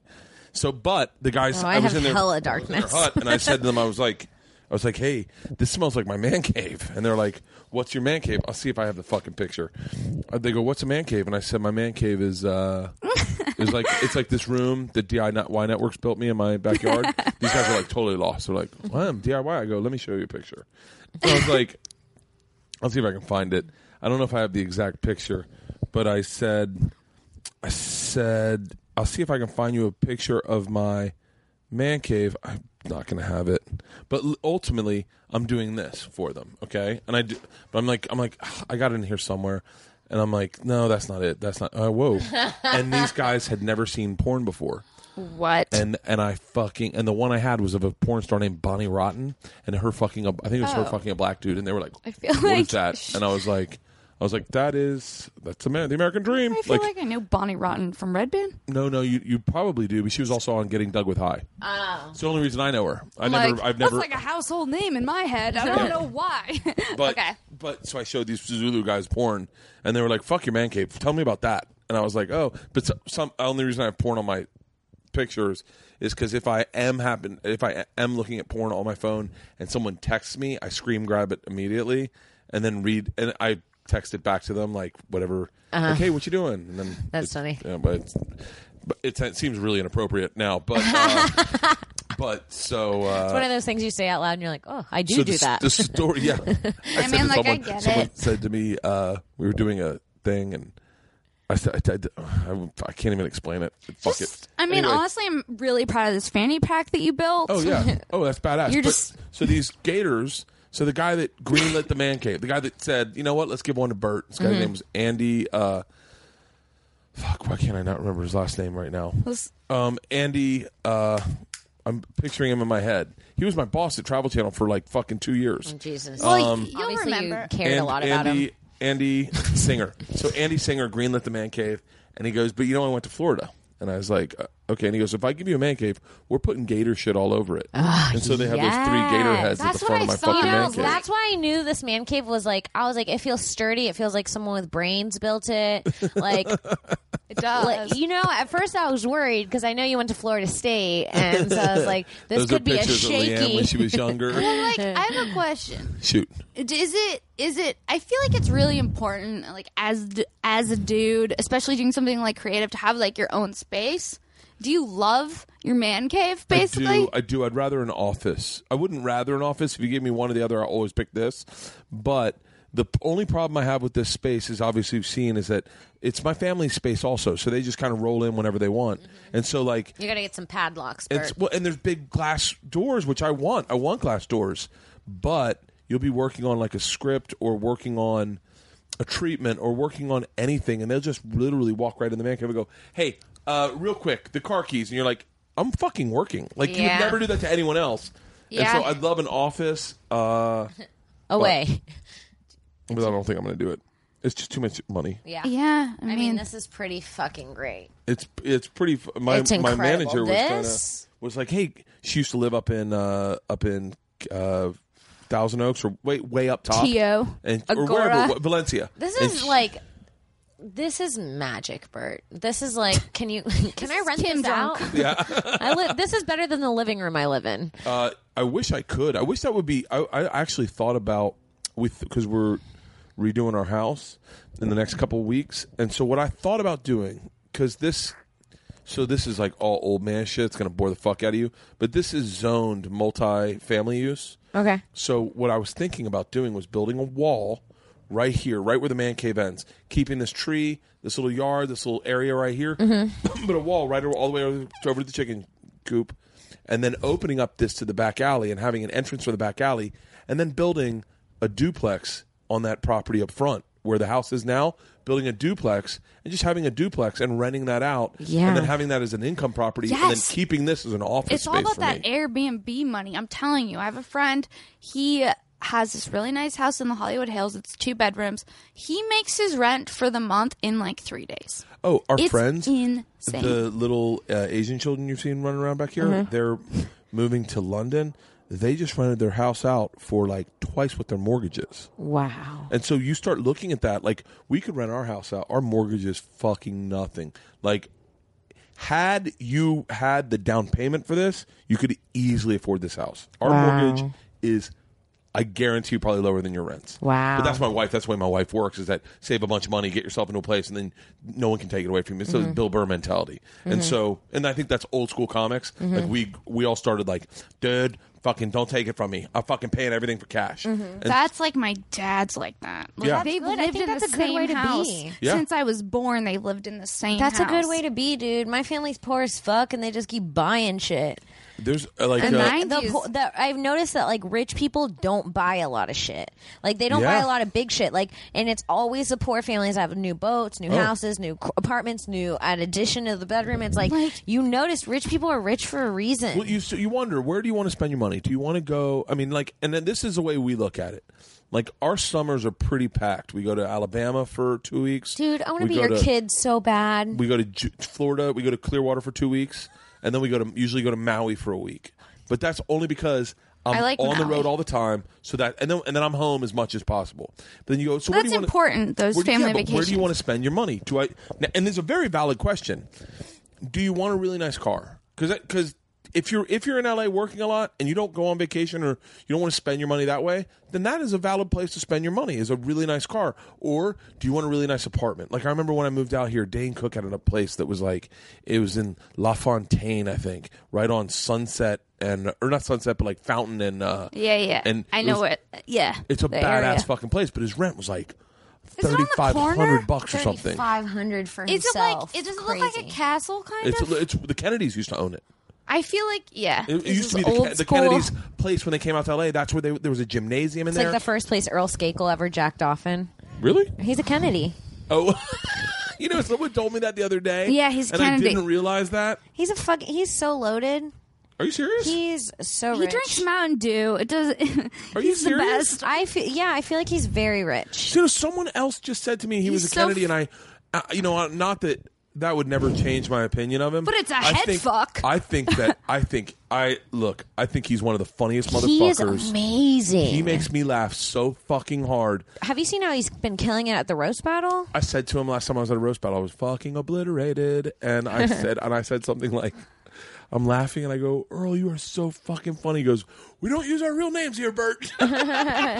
He's so funny. He's so quick. Fucking so good. And he's just like I hope that you guys were at the taping of that roast battle. How was it? I wasn't, because It I was get very, anxiety very at the roast fun. battles. It's more of Kim's thing. It Why- was what do you very mean? fun. I don't know. They're just not for me. But I did have a rap battle period. Earl fucking destroyed. I watched on Periscope. It's like they introduced, and I love Jesse Joyce, big fan, but like he made Jesse Joyce look like an open micer.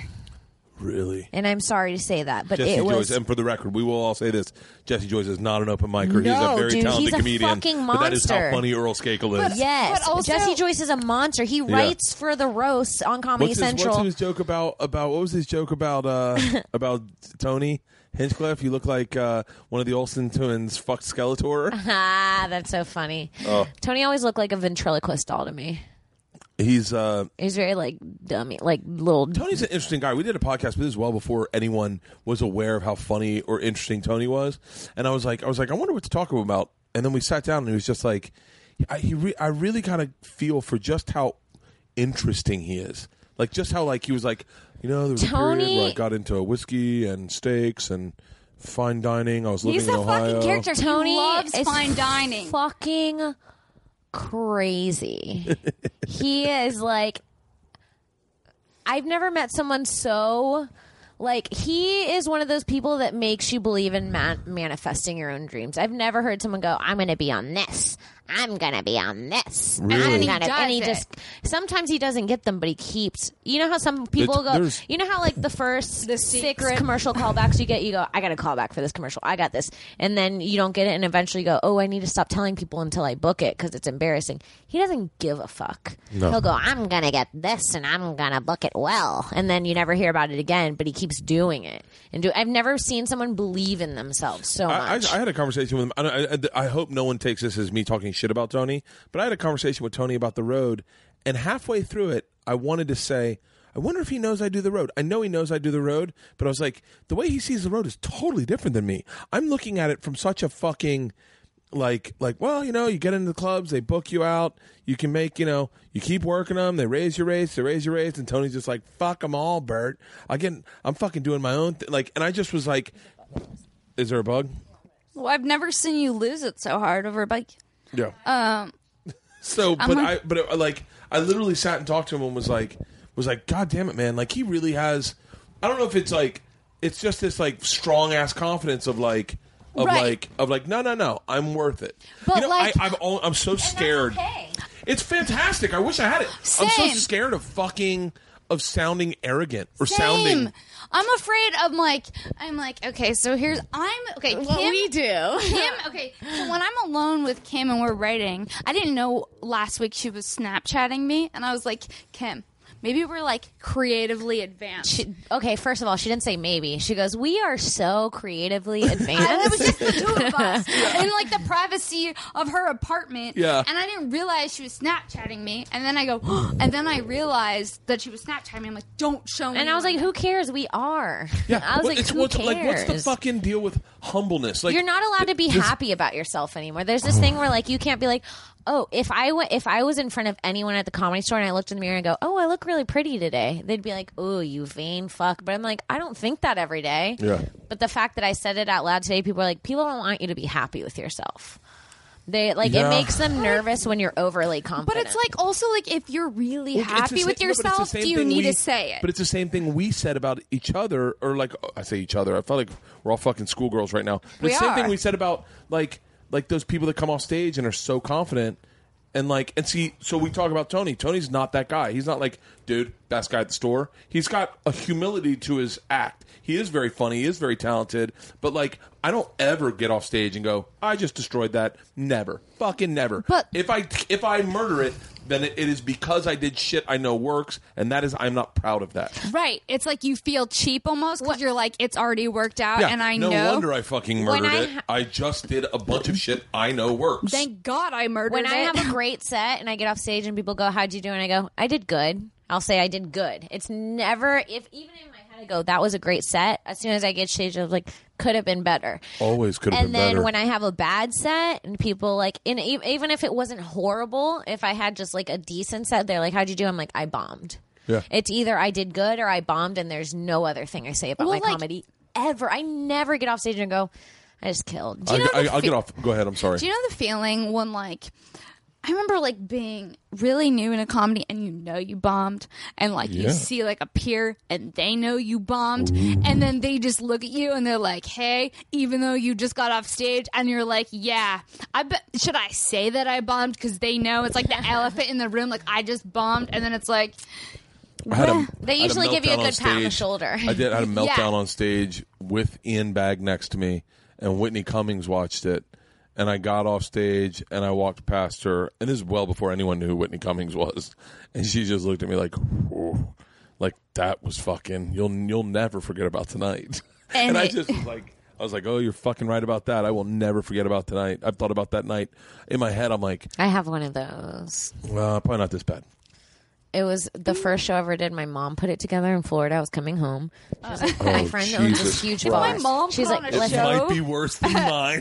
dude, my mom's like, you're coming. Let me tell you, my mom is the most supportive person I could have in comedy. And she's like, she believes in me like more than I believe in myself, and I fucking believe in myself. And she is like, you're going to be a star. Believes in herself. She thinks that nobody in the world is funnier than me. She thinks that I am like the Richard Pryor of comedy. Yeah. And she put together this show, she got over 300 people to come. They were all the people I grew up Yours with, most definitely all my worse than mine. teachers, all my mom would never uncles, do my that. grandpa, my family, Good luck, sweetie. all the friends I grew up with, all my ex-boyfriends, and I did 25 minutes of straight bombing. And then I had to spend 2 more weeks with those people. Oh, yours beats mine. That's a crowd you have to stay with. That's a bomb you have to live with. I mean, there's nothing Like, worse you're than in bombing in front ICU. of Like, people that you is like... know. I mean, like, that... I agree. Like, when I first started comedy, I would do bringer shows, and then this bringer promoter's like, hey, you want a headline? Just bring out, like, 50 of your closest friends. And I grew up here. So I had, like, 50 friends. Family, relatives, like, it's like... And they'd all come watch It's you like, I bomb. don't have fucking 45 minutes. I've been doing stand-up for a year and a half. Like, Yeah. I can't headline. Let me just bomb on stage doing weird character with all act your out. friends. Yes. And, like, meanwhile, the It bringer hurts. promoter in the back is getting cash. And I was like, good job, sweetie. Like, and then I'm you're putting it in your head that you killed. Yeah, I mean, like, it's really interesting when you first start stand-up, just your mindset and, like, how do you know the journey? I felt so bad, dude. My mom was so excited, and she worked for months to put the show That's together. cute, though. My And like mom's- the other guests, they did great, but like I can't just come on stage and talk about sucking dick in front of my grandpa and have him like every the time stuff you do that does work. You can't bring up exactly like You the know things. none of your go-tos I would go. are available I would to start you. with like, so I fucked this guy last week, and then my grandpa out of the crowd who was a drunk, all of a sudden you hear him go, hey, and he'd censor my comedy in the middle of my set. He was heckling. Well, so what me. did your mom say afterward? Everyone it hurt extra bad more get than it. during the set because afterwards everyone did one of these.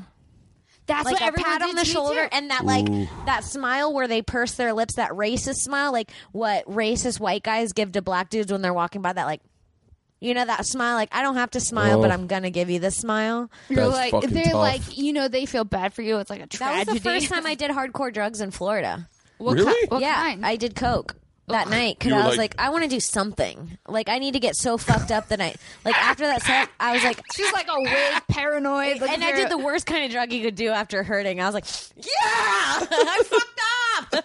I mean, like, I'm thinking about it now. I'm obsessing about it now. I'm ready to list. So fuck. This is worse than when I bombed before. Now I'm on coke and I bombed. I mean, like, It was not. I can't even look at those people anymore. I don't even get call it. them my family. After I that get set. it. My mom is just my parents. Is your parents supportive? They're supportive, but they're also Steve they and don't. Debbie? Steve and Debbie don't want to get their hopes up, so even like they're just like, all right, great for you, sweetie.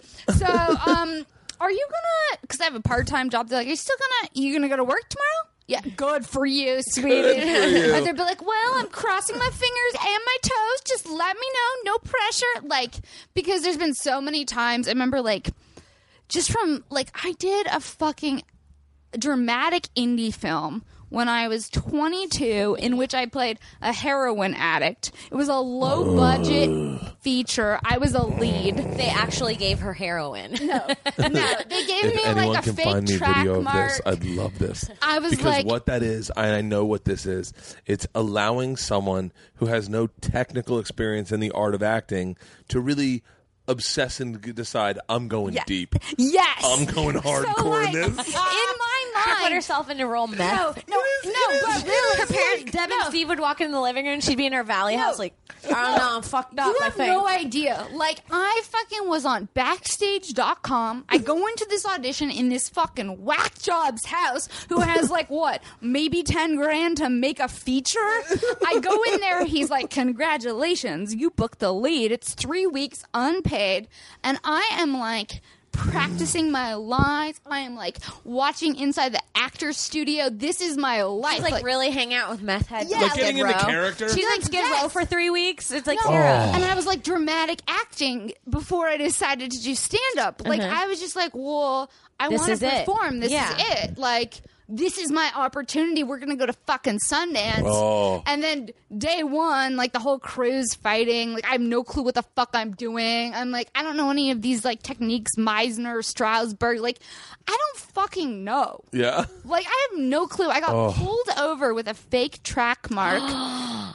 And I'm like, dark heroin, fake. I'm an actor? I wonder how many heroin addicts have It's used like, that. hi, my name is Meredith. I'm beautiful and broken. I'm the lead. Like, just so fucking bad. Like, you can't conquer a million themes. And You picked up a hitchhiker, you got pulled over, and you're like, no, you're never going to believe this. I'm an actor. And I was like, I just remember getting pulled over and being so scared, and I'm like hiding my track. I'm like, yeah, I just got off set. It's like, it wasn't a real set. That's the one thing that should be a TV show. It's almost like giving them enough rope to hang themselves with, because as a young person getting You're into this so business, desperate. You're thirsty. You don't know. and you're like, I got to take big chances. Like, I can't just half-ass this. Like, I can't go in all fucking locked up. I need to fucking let myself I out. need to pursue my art. You don't know how many times I've been like, I've thought I've had a show that was something else than it was, and I've been like, I'm preparing my best material for this, and I've brought it on, I fucking murdered, and then no one ever talked about it again. And I was like, oh, I thought this was going to be it. I think it's just like the best part about doing comedy is like when you're present in the comedy, because you're not worrying about the outcome Afterwards, yeah. Well, the best part about doing comedy is like, I'm not even there yet, but like, it would be nice to get to like 25 years in and be dialed in. Like right now, I think I'm still in the zone of like How many years are you in? 17 in. See, like when you say that, I'm like, scared. fuck, man. How many years are you guys in? I'm 6. I'm going to hit 3 in July. You guys have such a fucking road ahead of you. But it's, you know what, But I Bert, like you that know about what the it. thing is, that when I think about that, it's like, okay, how long ago did you have kids? Well, your first kid? 12 years ago. 12 years ago. How old were Almost you? How old literally. were you? I was 31. 31. Okay. So that's around the age I plan, like, for me, before stand-up, like, before I found stand-up, I couldn't find what I wanted, what my dream was. I've always known I've wanted to be a mother, and there's, like, literally no doubts. Like, I need to have children because, like, that's what I Really, want. I'm having the doubts. Oh, really? Like, when people say that, it's so far out of my realm to not have kids that I'm like, can't even imagine not having kids. You know, like I'm at the I was that way. And then as a woman and a comedian, like, we age in dog years. Like, I'm 25 now, but I'm like don't bring this 7,000 negativity up into I'm the like man cave. you know, I'm like 7,000 in Hollywood years. I'm 25, but No. Listen, It's a Bert, different my reality. agent just sent me a submission for an audition. It said, "No old ladies, please, 23 and under." Literally, that's what it said. I'm Well- old Listen, in but like you're Hollywood. gonna dream past commercials, bitch. Like that's the hope, right? Yeah, You're not gonna yeah. be like, oh, Wilson Well, no, tennis racket. that's why model. what you guys are doing is right, is making your own content. Yeah. Making your own content, just keep doing that, and keep doing it in such you know, like almost sellable big stroke format of like, we got this idea, and then do that It's idea, fun. and then go, you know what, we got another idea. Here's the thing that will probably happen to you guys is that people will watch this one that you guys got out now. You'll go, hey, I have an idea. Let's shoot a. Oh, hold on 1 second. Oh, I just remembered a joke. Give me a sec. Sorry. Fuck. Just remind me, Black Guy Machete. At the end Black of this. guy machete. And so, or someone tweet that It's to like me. a haiku. Yeah. So it's but you guys will, and then you guys will make like another short or another something, and you'll make a couple more things, and then all of a sudden, one of you will book some showcase somewhere, and then they'll go, "What do you want to do?" And you go, "Well, I have all these things. Me and my friend Sara, me and my friend Kimberly do." And then people will watch that, and then they'll go like, "Oh, that's really cool." Like, what other ideas? Like, that's the other thing is that people always want to be a part of an idea that you create. Like, even we have a bunch, and they'll go, "What other ideas do you have?" And they want to be able to incorporate their ideas into yours, and you'll go. They want to dream with you. They want to dream with you, and they want to be a part of the production or the creation. And so it may not be this project you're working on, it may be the next one you work on, and the one after that, where someone says, "Hey, what else do you have?" And then you'll go, "We have these," and it'll be the one that you don't even fucking think about. And then they'll go, and then they can take it to their boss and go, "Hey, these two have done all this. Take a look at it. Now, if we paired them with this guy that we're looking at as a DP, right? And imagine we bring in him, the director." We could really create something really cool. We can do this We bring in Jesse Joyce as a writer, and think how badass this would be. We get a Kennedy, too? Yeah, Earl Skakel. We get Earl Skakel to star in. You know how funny he was in Roast Battle? Earl Skakel. Can't believe that shooting happened at Roast Battle, but, whatever. But, like, Kim whatever. was on stage during that. Yeah, shooting. I want to make sure everyone knows that I think Jesse Joyce is fucking hilarious, but I want everyone to know that that's how funny Earl was that night. Yeah. Everyone, I don't think there's anyone... This podcast is not a place where people hear drama that way. Yeah. Because I definitely talk shit about people and no one ever repeats it. Yeah. It's really interesting. It's like, someone tweets at Jesse Joyce, "Kim said you're lower than Earl." it's like really interesting. Now that you said that, they'll find that. It's really interesting because, like, I remember when Kim and I used to go on this fucking Red Bands podcast, and we'd get wasted, right? And we would say the craziest shit. It would be like 3 hours deep. It'd be like, yeah, anal sex, here's my take on this. And they don't forget. No, I feel like they fucking don't care. But if you make it like a big thing, then people care. Nobody that's cares. true. It's like, people love when they sense that it's bothers you. Can I ask if this happens to you? Me and Sarah have had this happen. So we started writing Half Full like a year and a half ago, right? We started working on it like a year. Yeah, but like our beginning ideas, let's just let those lay. But that's how it works. You have beginning ideas, and then it creates something. But like we started doing it half a year ago, and we would there had been so many times that we would say something or have an idea, and then like 2 months later, it would be on TV. I'd never seen it on TV before in my life. We had a very, very unique cactus joke, and we were so excited about it. Oh, that a month, cactus 2 joke, months later, it was on Love. Like, we would say things. We always joke around. I would go, "We're literal geniuses." And I would always shake her when we're writing. Broad City comes up. There's an episode where she goes, "I just think we're literal geniuses." It's like... Oh, the Do Not Disturb it would be like, thing? Yeah, the Do Not... Sarah keeps we fight all the time. She keeps our phone on Do Not Disturb. Because I'm drives me crazy. And I have to we're set working boundaries. together. You need to answer your phone. And then another episode of a show came out. She's like, "Sorry, dude, I always keep my phone on Do Not Disturb." And it's like everything we would say consistently would come on TV. But I think that you're also living in a parallel universe creativity zone where it's like... Where everyone's looking for the things that are common threads with each other. And there are a lot of things...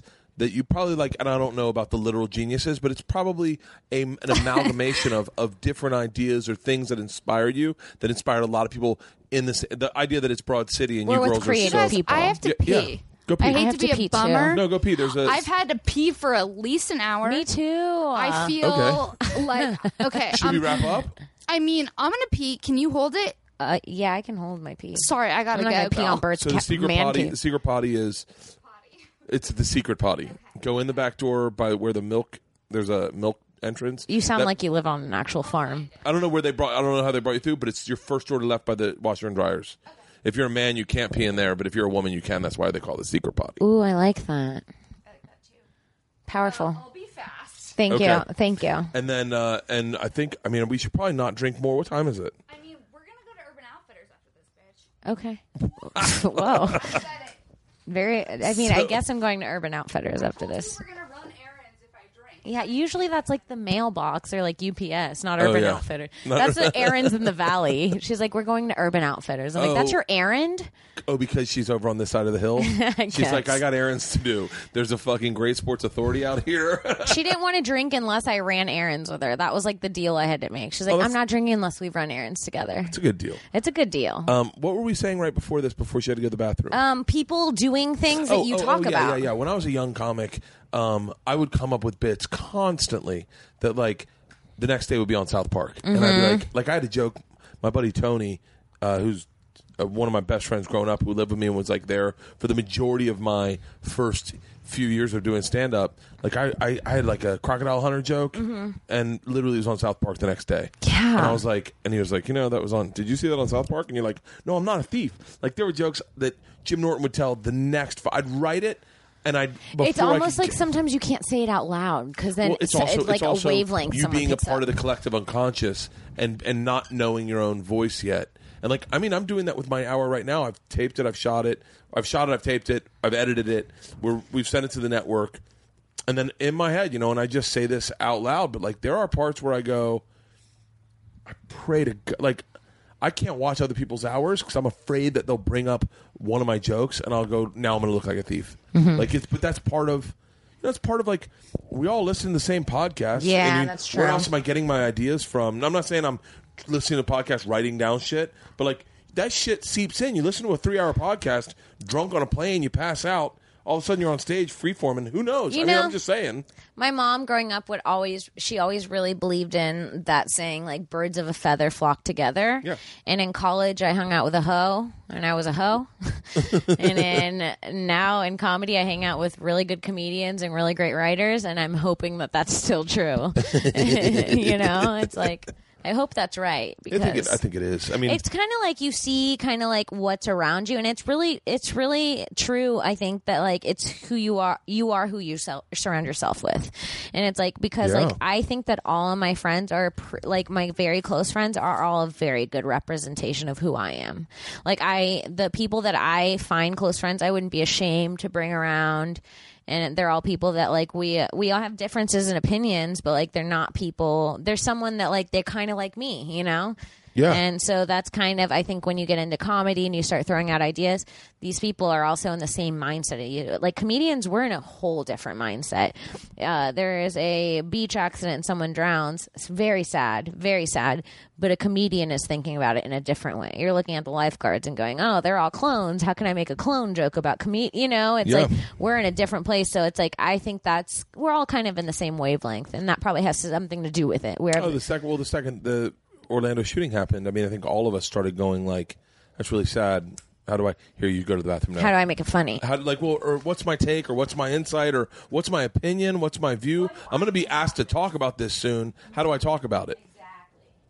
Exactly. Vocal fry.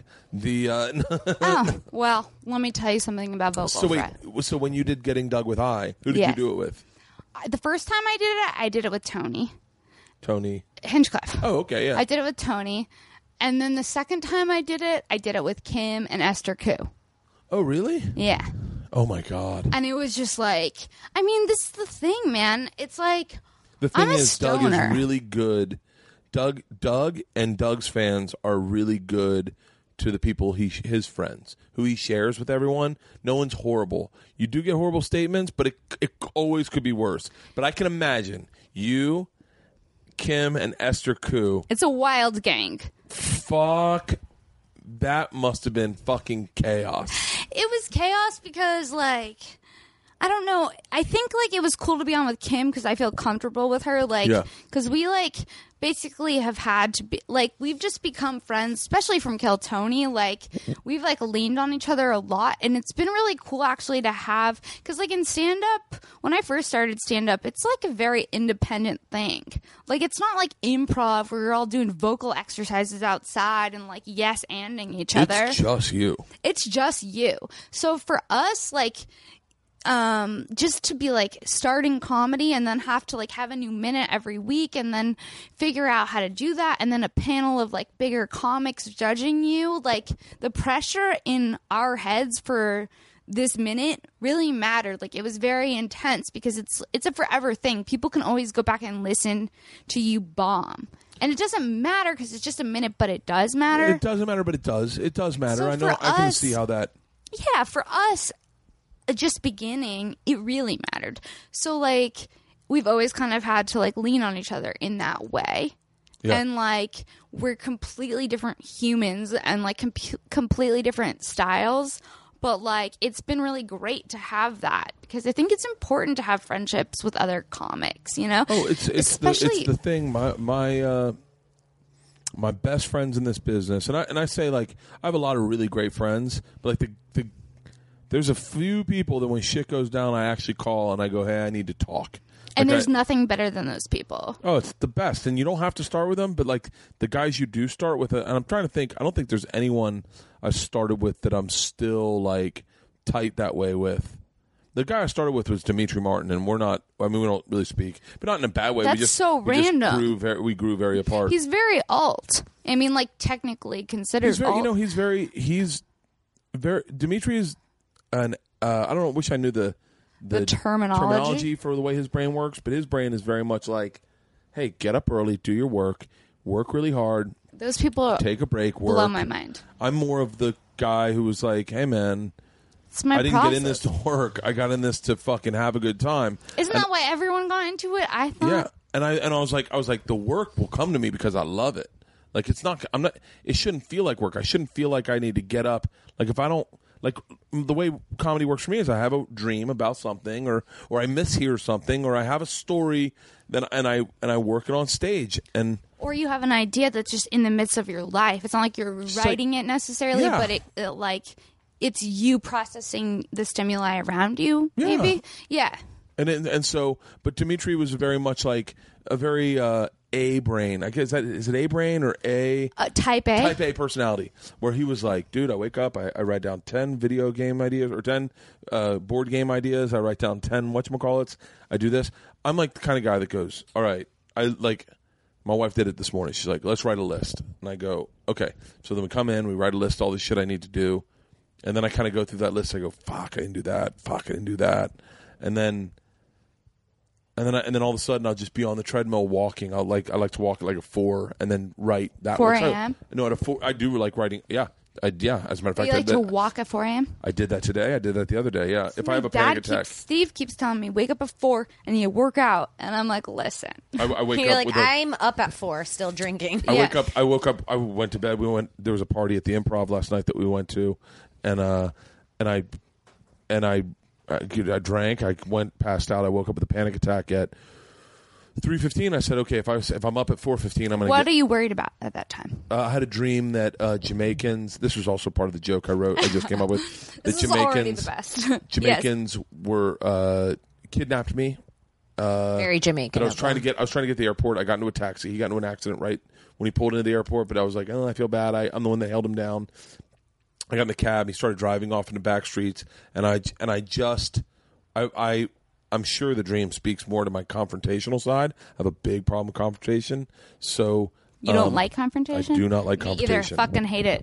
Like to a flaw. Same. And if you can I'm fix that about pleaser. yourself, fix it. I fucking hate that I'm 43 and I this still bitch don't like confrontation. loves Dude, a confrontation. I wish I didn't like confrontation. That's hate how it. I grew up. There was always fighting, and like you didn't get anything solved unless you raised your voice. Oh fuck!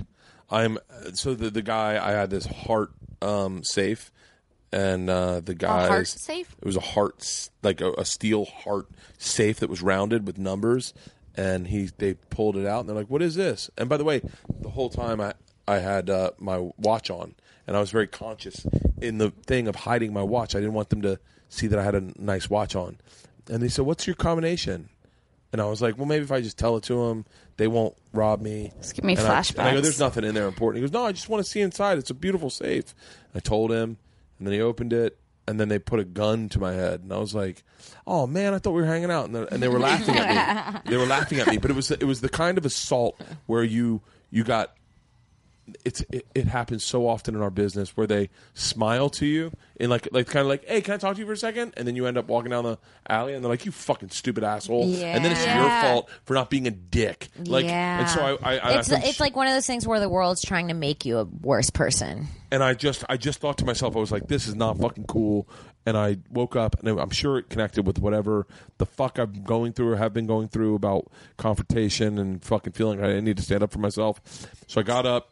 I said I'd give myself an hour. I played some video games on my phone in bed. I read some emails. I gave some notes back. And then I was like, it's 4:15. Fuck it. I'm going to get up. I got a coffee. Got on the treadmill. And then I was like, in a little bit of a hate spiral. And then everyone woke up at 6. And I got back in bed. And then woke up again at 10. Therapy at 11. You guys texted. And you were like, podcast, can we move it back? And I was like, fuck yes. I was like, could not be better. I have not slept. I have slept, but I haven't worked out. Yeah. And so, I had work to do. So it actually worked out perfectly. Okay, so I think, I don't know. I've read Stephen King's book on writing. I think it's really helpful in a random way. I was told that it was really good, and I read it, and it is really helpful. It gives like really good advice. And actually, one of the things that he talks about is how being in a relationship has helped him in terms of like pursuing his creative endeavors. And I feel like, how long have you and your wife been together? 14 years, 15 years. It's awesome. It's cool. It really seems like she's very in tune with your lifestyle and like how she got on the podcast. She's funny and like she gets it. She doesn't give a fuck. Yeah, she really doesn't give a fuck. Sometimes you meet someone's wives and you can.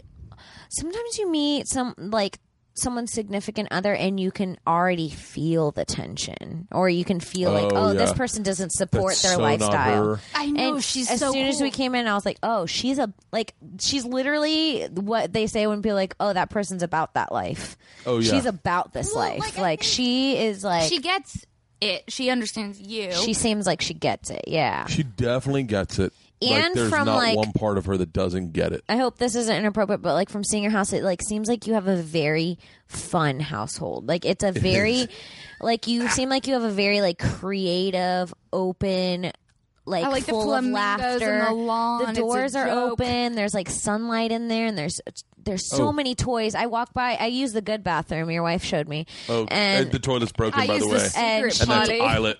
And she, that's Isla. And your kids have so many toys in their room's so colorful, and there's so many toys, and it's like all seems like a giant reflection of you. It is. Yeah, you're lucky. You have like the yin and yang. Your family is like the comic version of a family.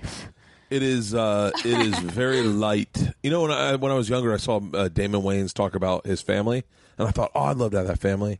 Like, it just seemed like, he goes, the rule in our house is if it's funny, you don't get in trouble. And I was like, I'd love to have a family. The thing is, as a man, you can't just establish that because there's flies from the tree that come in. I apologize. Oh, it's okay. She's used to gators. You can't like, as the man, you can't just instill that and go, hey, come on, it's funny. You got to really have a partner who gets it. And fucking Leanne really genuinely gets it. There's very few. I thought this today when you guys showed up. I was like, you guys are both very attractive, and you're also. That's what I thought when we were showing up. We're showing up at this guy's house. He's married with children. I was like, oh, I shouldn't have worn shorts. And the second I saw Leanne, she was like, come to the bed. You guys want something to drink? She loves when women are on the podcast. She loves it because she usually comes in like she did today, and we'll just hang out. She's awesome, but she gets it, and I don't know, and also, I mean, there's one caveat to this that is unmentioned, but I think it goes. We all kind of understand in our business how it works.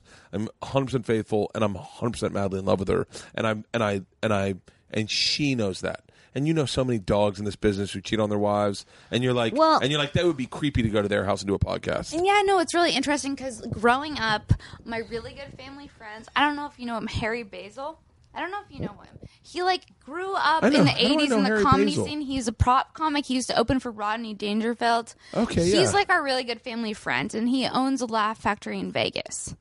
And so growing up, he was always out of town, and Laura, his wife, would always come over, and she was our second mom, and we have Thanksgiving together and all this stuff, and it was really interesting because I got to see like a woman who got it, and like their marriage just made sense, and it was just like they were like within this flow that they were supposed to be in.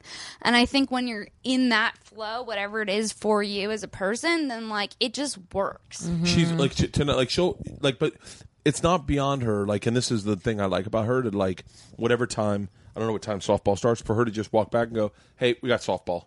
Podcast's over." And but that's a very matter of fact. It's not like shit. Like, I don't run this house with my podcast, despite the fact that we make money from it. It has no bearing on it. She's like, no. Podcast's over. No, this is her house and her children, and they're going to softball. And, and she'll be definitely is the kind of person that's like, hey, you've had 3 glasses of wine, hop on the treadmill for about 30 minutes, and then we're going to podcast. We're going to the softball game.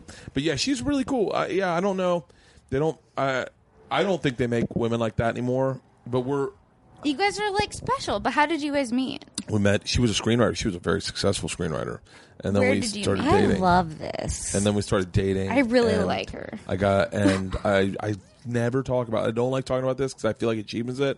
We started dating. We dated for like 2 years, and then we got pregnant before we got engaged. I had already bought the ring. It doesn't cheapen it. It did, but it does in my head. So in that Floridian state I lied about it. I never said it, but that's the truth. And I only say that for anyone that's going through that. You can totally have a successful relationship. But I bought the ring, moved in, went on the road for 12 days, found out when I got back she was pregnant, and I was like, oh, fuck. And then we had a choice to make. She worked at a place called on Detroit Street, 435 Detroit Street was our old apartment. I talked about that with Dana. Is that in Hollywood? Yeah, in Hollywood. And she managed the apartment building, so we had free rent.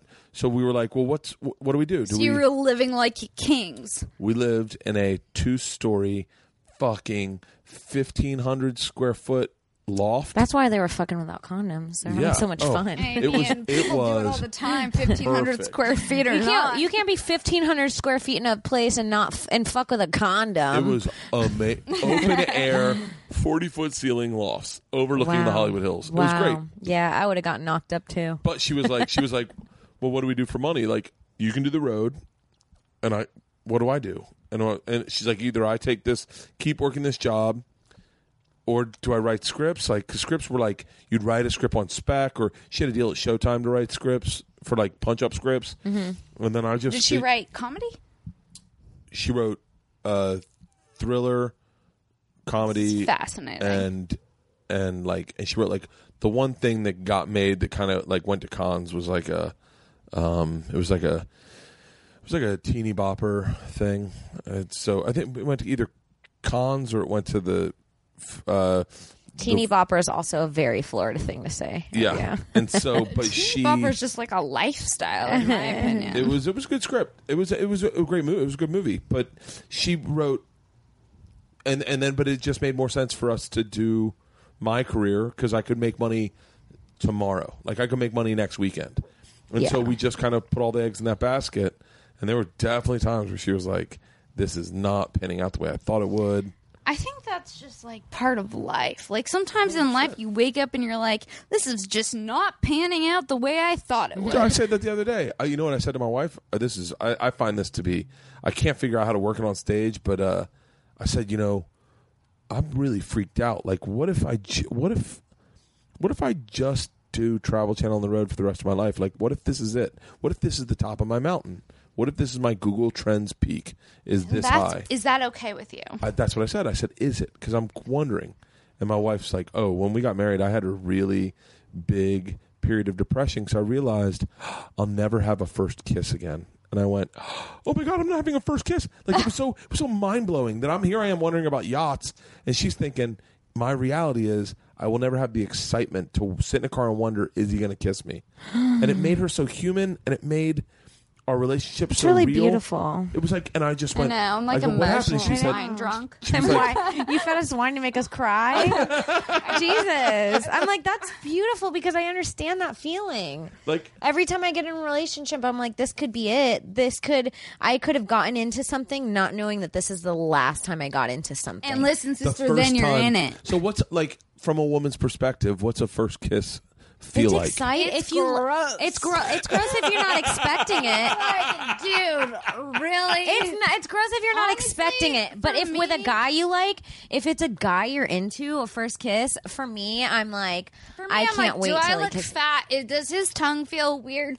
Is there a lot of Not like me. the texture of it? Is Are that you? normal? Is your first kiss more like getting a new apartment, or is like Yeah. Because I know that from perspective wise, and I can't figure out this on stage because I am 43 and it does sound weird to come out of my mouth, but like. You keep saying you're 43. There's a lot of things I'm saying. Apparently, when I say something a lot, it means that I'm worried about something. Yeah. I'm 43. 43 is a good age. I've been saying I'm friends with Tom Segura to everyone because I feel like I have to justify it. I'm friends with Tom Segura and I'm 43. I'm 43. I'm friends with Tom Segura. He's my friend. Okay, This Rain Man we don't type hate of each thing. other. Jesus Christ. And so, Hi, Penelope. but What's she, that name? Priscilla. Oh. Within the same vein. Dude, don't mix up her name. She will She's literally fucking- sit on your fucking lap. She will come She's in cute. oblivious to gonna the say she fact will that sit on your she face, is and I was like, heavier than alright. both of you and just get on you and be like, I love that. Is she like, what is she? a She's bull the dog from mastiff. the Sandlot, A bull for sure. mastiff? Yeah. Like, there's a movie with. Okay, anyways.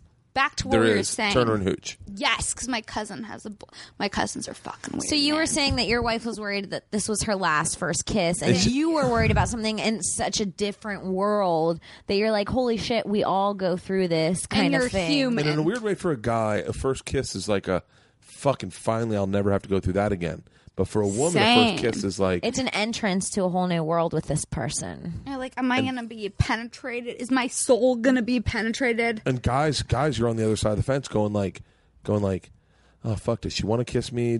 How do I do it? Do I lean in now? No, wait. There's gonna be a better time. Like it's such a fucking. I feel like girls make it so obvious. When I want to be kissed, I'm like so obvious. I'm like, also, all right, like, how what do many you do? times What are do we you do when staring you want to be at? kissed? But also, like, have you ever been with a dude and you're like, I hope you leave. Oh. Just fucking go. I've never been with a dude thinking I've never been with a dude. Have you ever been with a guy that, like, for me, like, there was a point in my life where I would be like so emotionally unavailable that I'd like, I'll go to your house because then I can leave when I want to leave and I don't have to deal with all. A lot of guys do that. Yeah, I do Yeah. that too. I pull I'll go to your place because I don't want you here when I got shit. But for me, if I like a guy, I will let him come to my place because I want to see how long he's willing to stay. And Oh, so that's it's like like a a big weird test. that's like a big test for me. It's like, This yeah. is going to come back to haunt you guys 15 years from now. Probably. You're going to be on the road, fucking massively successful, Nebraska. and there'll be guys be like, "Can I go to your house?" I heard one time on Bert Kreischer, that Dead Man's podcast. That dead man. That Dead Man's Or podcast. it's like I'm just in Nebraska alone, 25 pounds overweight. I feel like I've gotten you guys drunk. I don't want to. We went through 2 bottles of wine. also going to go to Urban Outfitters. It's not serious business, Urban Outfitters. We have to go to the dry cleaners. Do you want a beer? I want a beer. Okay. You want a beer? Come No, on, that's drink some a beer. Floridian shit. What? I'm so happy you just pulled out a beer out of there. All right, Bert. can't Beer even- me. Beer, Bert. She said Okay, beer. let's talk. All bullshit aside, Bert. Yes. What kind of pens do you like? I see you have this solo cup of Sharpies. Oh, I'll tell you the Are kind of you a pens I pen like. guy? 'Cause Yeah, I'm yeah, a yeah, G2. yeah. G2s. I like a fine tip. My favorite pens. Is it a 9? Let's see. Do you hear that heavy breath? He's like, Well, all my favorite ones. I'm 43. I'm friends with Tom No, Segura. shit. I'm 43 and I'm friends with Tom. It's cool. Life's going good. My wife's hella cool. We got chickens. They make eggs. My daughters don't care about their looks. I guess I don't need to pull out the exact fucking pen. No, because no. we see the vibe with the 3 pens. We know, like, I like. This is. I knew this would be a thing. What did I tell you? Is the podcast over? It's softball. I told you. What did I tell you? Come on and sit down for 2 seconds. it was would ya? all good. Don't worry. We have to leave it at like 4:45 and it's 4:25. She's just giving you. Okay. Yeah. Yeah. I'm saying you have to leave now. No, We no, could no, do no, that. no. Hey, We real love quick, I you. want to revisit this. I just shared with them your epiphanous moment about the first kiss. Because we were talking about that too, how like I do feel like every time I get in a relationship with a guy, if I even like him a little, I could go, oh, this could be the end. I could never be single again. And like he said that you had a thing where you were like, I was worried because I'll never have a first kiss again. This is a different And dog. for me, that beginning excitement is like something so real. Like that excitement from the beginning of something. For me, So that it's was the very- end always. I'm like, this is the end. This is it. So it was interesting when you met Bert and you thought that your first kiss, like when you said that it could be my last first kiss. That's like, it's so finalizing, you know? Totally. But anything could be your last anything. That's true. Yeah. could be my last it was really, podcast. I had that epiphany like after I had a kid. Oh, so you guys It had already wasn't- been together for a while. Oh yeah, it wasn't like it was like you know, when you have a kid, certain things are over. Like you'll never not worry about just yourself, right? Even though I would worry about Bert, it's very different than when you have a kid. That's done. There's like that certain amount of freedom is done. I mean, like, So that's crazy. It is just crazy. The thought of like, I nanny part time, and I am like, dude, these fucking kids. Like, it is such a real look into what it's like to be a mom that sometimes I'm like, I wish I never had. I wish I didn't But just know. like with stand-up, what I said to you, we were talking about how when you make the decision to do stand-up, you have no real kind of scope of what you're signing up for. Oh, fuck. So I'll be on the road It's every good. Thursday, Friday, Saturday for the rest of my life, and I'll never get to coach a softball team. I didn't know that. Yeah, But you don't think about it. When you're kids, you go into a fucking world where all of a sudden you're like, literally, oh, so this is my new reality. And it hits you like a ton of bricks. yeah, it does. Yeah, and like for me, like with babysitting, I babysit for this fucking Los Feliz mom. Let me tell you, she's not that involved. Let me tell you, Sarah. Let me doesn't tell you. listen to my Let me tell you podcast. honestly. Sarah you calls what. her a cunt like 4 times a week. I'm like, this cunt. I gotta take these kids to speech therapy. I have to move this. Every time Sarah calls me, I pick up and she goes, "This cunt wants me to go through her tabs on her computer." I'm like, every day there's a mental breakdown of like, wait, is this even my job? Yeah. And like, my mom, I call my mom, she's like, I told you that's what it's like. You just don't want to think about it. You just Yeah. don't think about it. But I'm just like, Oh, Debbie. Debbie. Debbie. Dude, whenever I think of Debbie a mom, Morales. they're fucking super. So I wait, can't let's do go. half Let's the go shit. around the room Yikes. because I know that Leanne right now is going. I'm supposed to be packing a softball bag. Yes. Let's go Leanne. around the room and let's share our best first kiss. Like your favorite one, and, Okay. and you're not allowed to say I'm me. excited. You're not allowed to say me because Well, clearly that was the obvious one, right? right. And I think you're the one that did it. So You kiss him first? Wait, I want to know about your guys' first kiss real quick, though. You fucking Where was weirdo. it? Nobody remembers. I don't Neither of remember. them remember. no. I remember this specifically. Okay, good. We were on your, I love her. we were on your couch, and I What said, was that? What and kind I of said, couch? you know what we should. By the way, this is one of my flaws in life is that I could never. I have a hard time getting serious, and when I do get serious, I get very vulnerable. Same. And when I do get vulnerable, I get hurt very easily. Yes. And so we were on our couch, and I said, you know what we should do?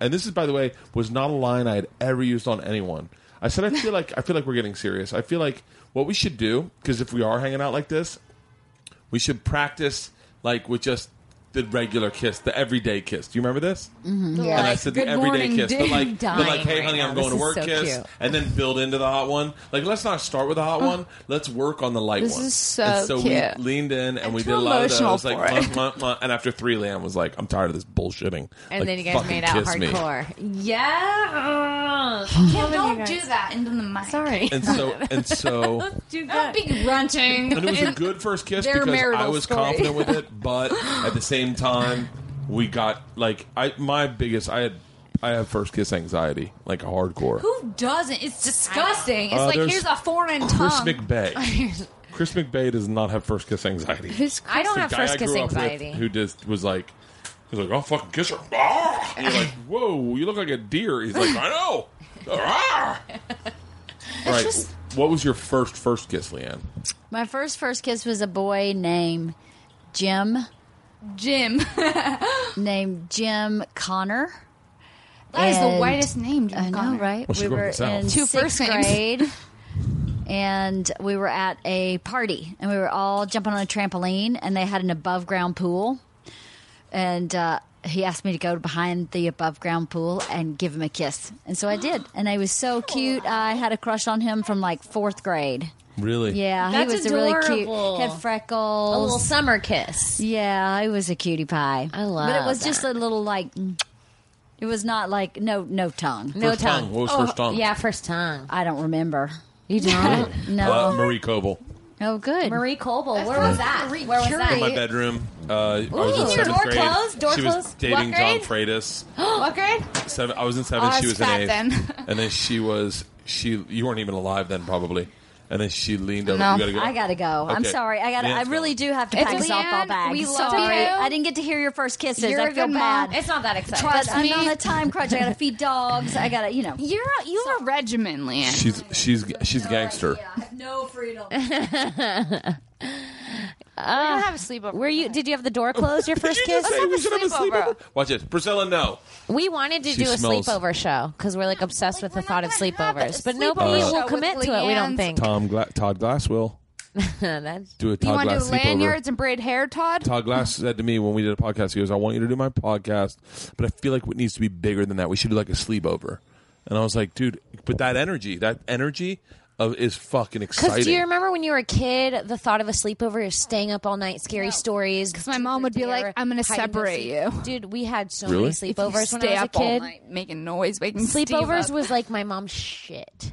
Oh. Like that was like her time to be the cool mom. I like love even when we got sleepovers. into like 8th grade, for my 8th grade birthday, my mom let me have a boy-girl sleepover. And it was like a huge fucking deal. You had a boy-girl She sleepover? never- She happened. stayed up with us all night. She didn't sleep. She stayed with us all night, but like she With wanted a to be like whistle the in her cool mouth? mom. So she like came by with a beer and gave us all a sip of beer, and she's See, like, I'm "We're not gonna be a cool watch The mom." Exorcist." Oh, my and we like God. took sips of beer and watched The Exorcist, and it was like the talk of my school for so long. Like Kim's mom let us all stay there, and nobody Oh, did hell anything no. bad. There was no hand jobs or nobody got super drunk, but like the Hand fact that we jobs, could all real say bummer. we drank and slept together, it made us all cool. You know, nowadays your mom would be publicly shamed. They fucking go out Absolutely. online I and know, just destroy I know, them. but Like it a was modern-day very crucible. safe. It was very innocent. There was nothing like bad All about bullshit aside, first kiss, let's go. Oh, first kiss. I had my first peck and my first kiss with the same Peck. boy 2 years apart, 13 and 15. It was John Fonte. Actually, he just came to an open mic last week because he's on a military He's a base comic like 2 hours now. away. Did you meet him on that Sunday? No, you didn't. Yes, I did. Oh, yeah, that was him. He was my first kiss, Oh, and I met him. I kissed him in the woods in With front of his all his house. friends. He said, "You won't pet kiss me," and I pet kissed him, and his Wait, sister was sorry, like, "Aw." peck kiss. It seems like it's like A peck the is same just like a- thing. Like a, Yeah, yeah. I know what a peck is, but And it's like then- peck kiss, just peck. Yeah, okay, Yeah. so then we pecked, and then I 2 think that years was my later... approach with Leanne. Now that I think back, peck kiss first. You have to pet kiss first. And then Yeah. 2 years later, it kind of, this is embarrassing. It's kind of like the same feeling as when I first wanted to have sex. I remember just one day going, I'm going to make out today. And the first day I was dating my boyfriend, You a couple years manifested later, that make I was in out? history class one day, like a couple years later, and I go, I'm going to fuck today. And it was just like a thought that came in my head. And I was like, I'm going to fuck today. And then I texted my Keep boyfriend. saying I'm gonna fuck today. It's true. That's how it happens. this It's just a is- thought that just when the first time You I wanted to make out with a guy, I was manifested like, it. I'm making out with a guy tonight, and I did it. The first time I thought I wanted to fuck, I was like, I'm gonna fuck my Can I tell boyfriend you today. my I remember, first I kiss? remember thinking I was gonna. I remember the same thing happened to me. I was like in 9th grade. I was like, I'm gonna fuck today. Yes! And I waited until I was 17. Dude, I fucked at 14. I remember this is You such a did? gross. I had sex at 14 once. Sorry, I have to tell you my first kiss before we transition. Yeah. Go. Okay, you know the band Toto. Okay, this dude in 8th grade. Sometimes I don't think you know that you're funny. Like I don't know if you know why you're funny. This dude, Trevor Lukather, his dad, Steve Lukather, he was in the band Lukather. Toto, right? He was this fucking ginger asshole. I was fucking in love with him. I was like, oh my god, he has red hair and it's spiked, and he has really nice pants. I've never heard it. I had oh my god, he has red okay, hair. but the band Toto, they have the song Africa. God bless Because this the is rain. Africa. Da da da da da. No. On it.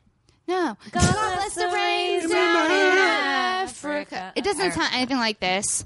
I am drunk. Wait. Let's let this play out. Sing as much of the song as you guys can. Down in No, I don't know. All I know is he thought that he was a rock star because his dad was in the fucking band Toto. Him and this hot chick, Ashley Allen Lee, she had 2 last names, not just one. She had 2 last names that you could pronounce, not a Weinshenk. It was Allen Lee. This cunt was blonde. She weighed 92 pounds. I never weighed 92 pounds. I just wanted Trevor Lukather. I don't even have dogs that weigh 92 pounds. Trev Lukather, okay? I was like, they broke up, and he was like, hey... He was looking for a rebound, and I was like the former fat chick that was available. And I was like, what's up, Trev Lukather? Hey, I'm in a Toto. Let's do it. And then he pulled me behind an alley and was like, let's make out. And I was like, I don't feel comfortable with that. This is jumping the gun. So we just kissed. And then I broke up with him. It was a 24-hour relationship because I would not tongue him. And then he went back to Ashley Allen Lee. So we just tongue kissed. Then 2 years later, no, not 2 years later. Just regular kiss. No, he came to one of my shows when I first started stand-up at John Lovett's. Was that still a thing? This is getting Yeah, crazy. yeah. I remember John Lovitz. Yeah. Did you guys make out at John Lovett's? Yeah. He's suing Frank right now. I don't know. All I know is that John Lovitz tried to buy my mom tennis balls at the Beverly Hills Hotel that were pink in the gift shop. And because my mom's very cute. Debbie Gonzalez. Debbie's a fox. Debbie Morales is very cute. Debbie and Morales. Steve is 10 years older. So Steve was on the other side of the gift shop. And Debbie was like, oh, Steve, look at these tennis balls. They were like pink tennis balls for like $40 because it's Beverly Hills Hotel. Yeah. And John Lovitz was like, I'll buy those. And Someone just told me a really good John Lovitz story. Someone told me a really good Theo Von story that I'm going to share with you after the podcast. I can't wait.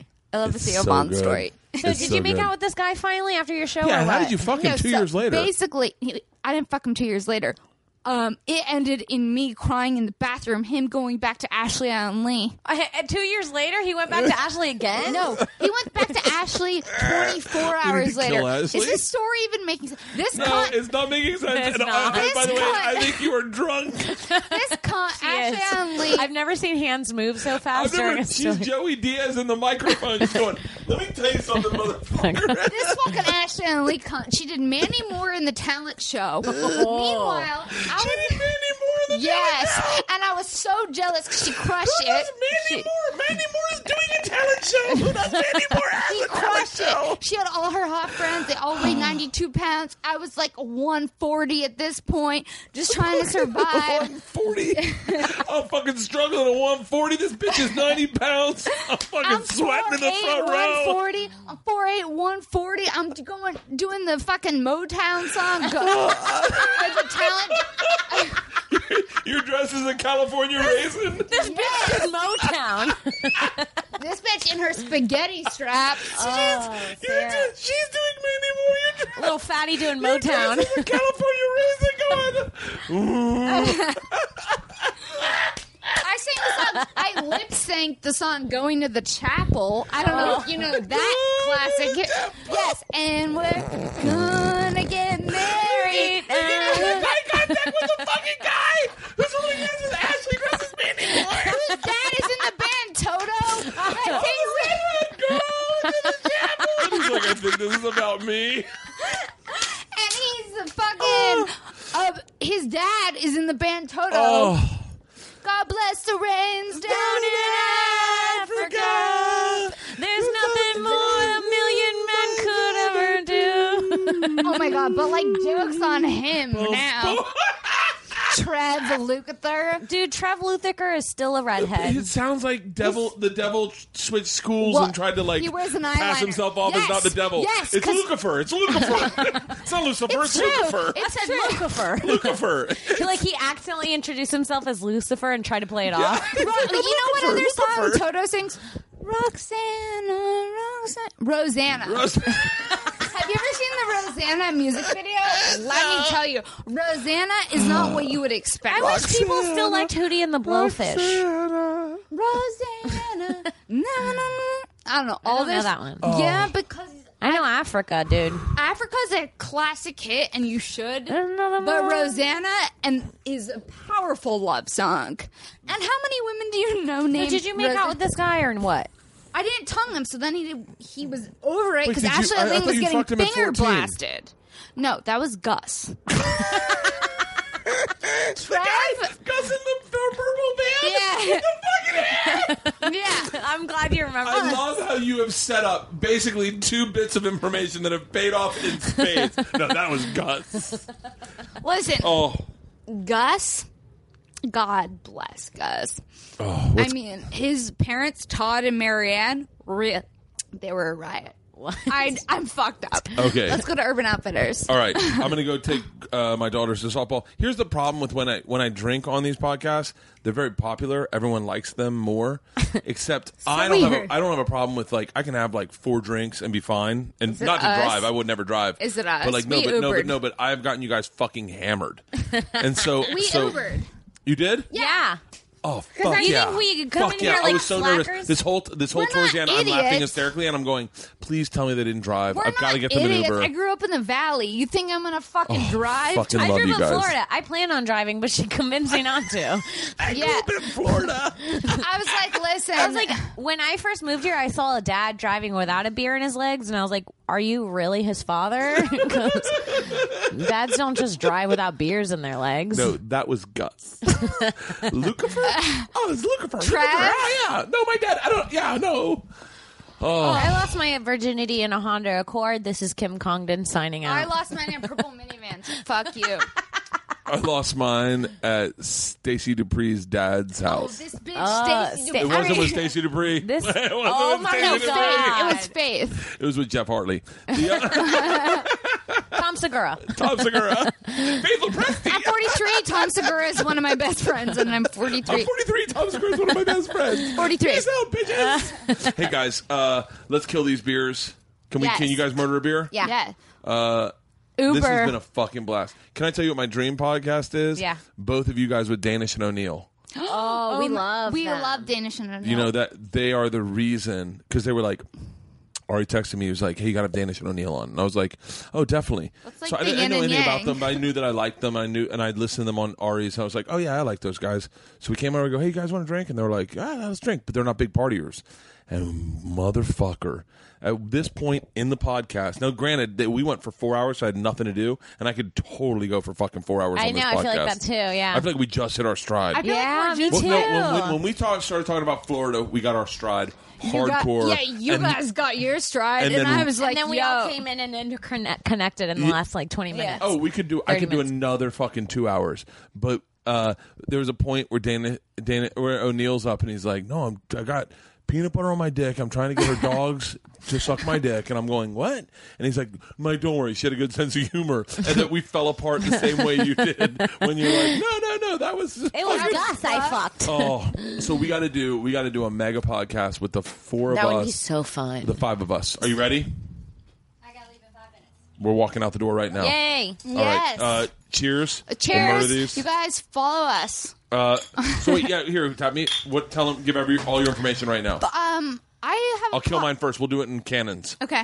You kill yours first. Oh, follow me at Princess Shank. Princess like normal and then SHENK. I also have a podcast on iTunes. It's a snack podcast called Tuesday Snacks. Check it out. Go to TuesdaySnacks.com. Follow me on Twitter for show dates. Check out Half Full with Kim Congdon. Kim, go. Follow me on Twitter at Kim Congdon. I put my shows on there because I smoke too much pot to remember them here.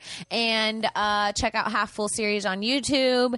And yeah, go ahead, Are you on Bert. Snapchat? I'm on Snapchat at Kim Congdon, on Instagram at Kim Congdon, on At Facebook Princess Kimberly Shank. Congdon. All right. This is a great podcast. Yay! I'll just put you guys on Snapchat right now. I'm putting you on Snapchat too. I'm kind of digging Snapchat for the first time. Same. I really enjoy Snapchat. My name's Somebody's Bert ready Kreischer. for softball. If you're listening to this podcast, Chug your beer. then chug your beer. What am I in Florida? So let's see. I'll put one. All right, I gotta make it to the dry cleaners. Here we go. So this has been a fantastic podcast. For those of you guys, go to thebertcast.com. This week is Owen Benjamin. That's a really good one. I'm going to tell you the Theo Von story on the way out. Oh, yes. Don't forget. yeah, I appreciate you guys doing this. Thank you for Let's having do this us. again. Yeah. Thank you so much. Thank you. All right. Bye. Peace. This episode was brought to you by The Machine.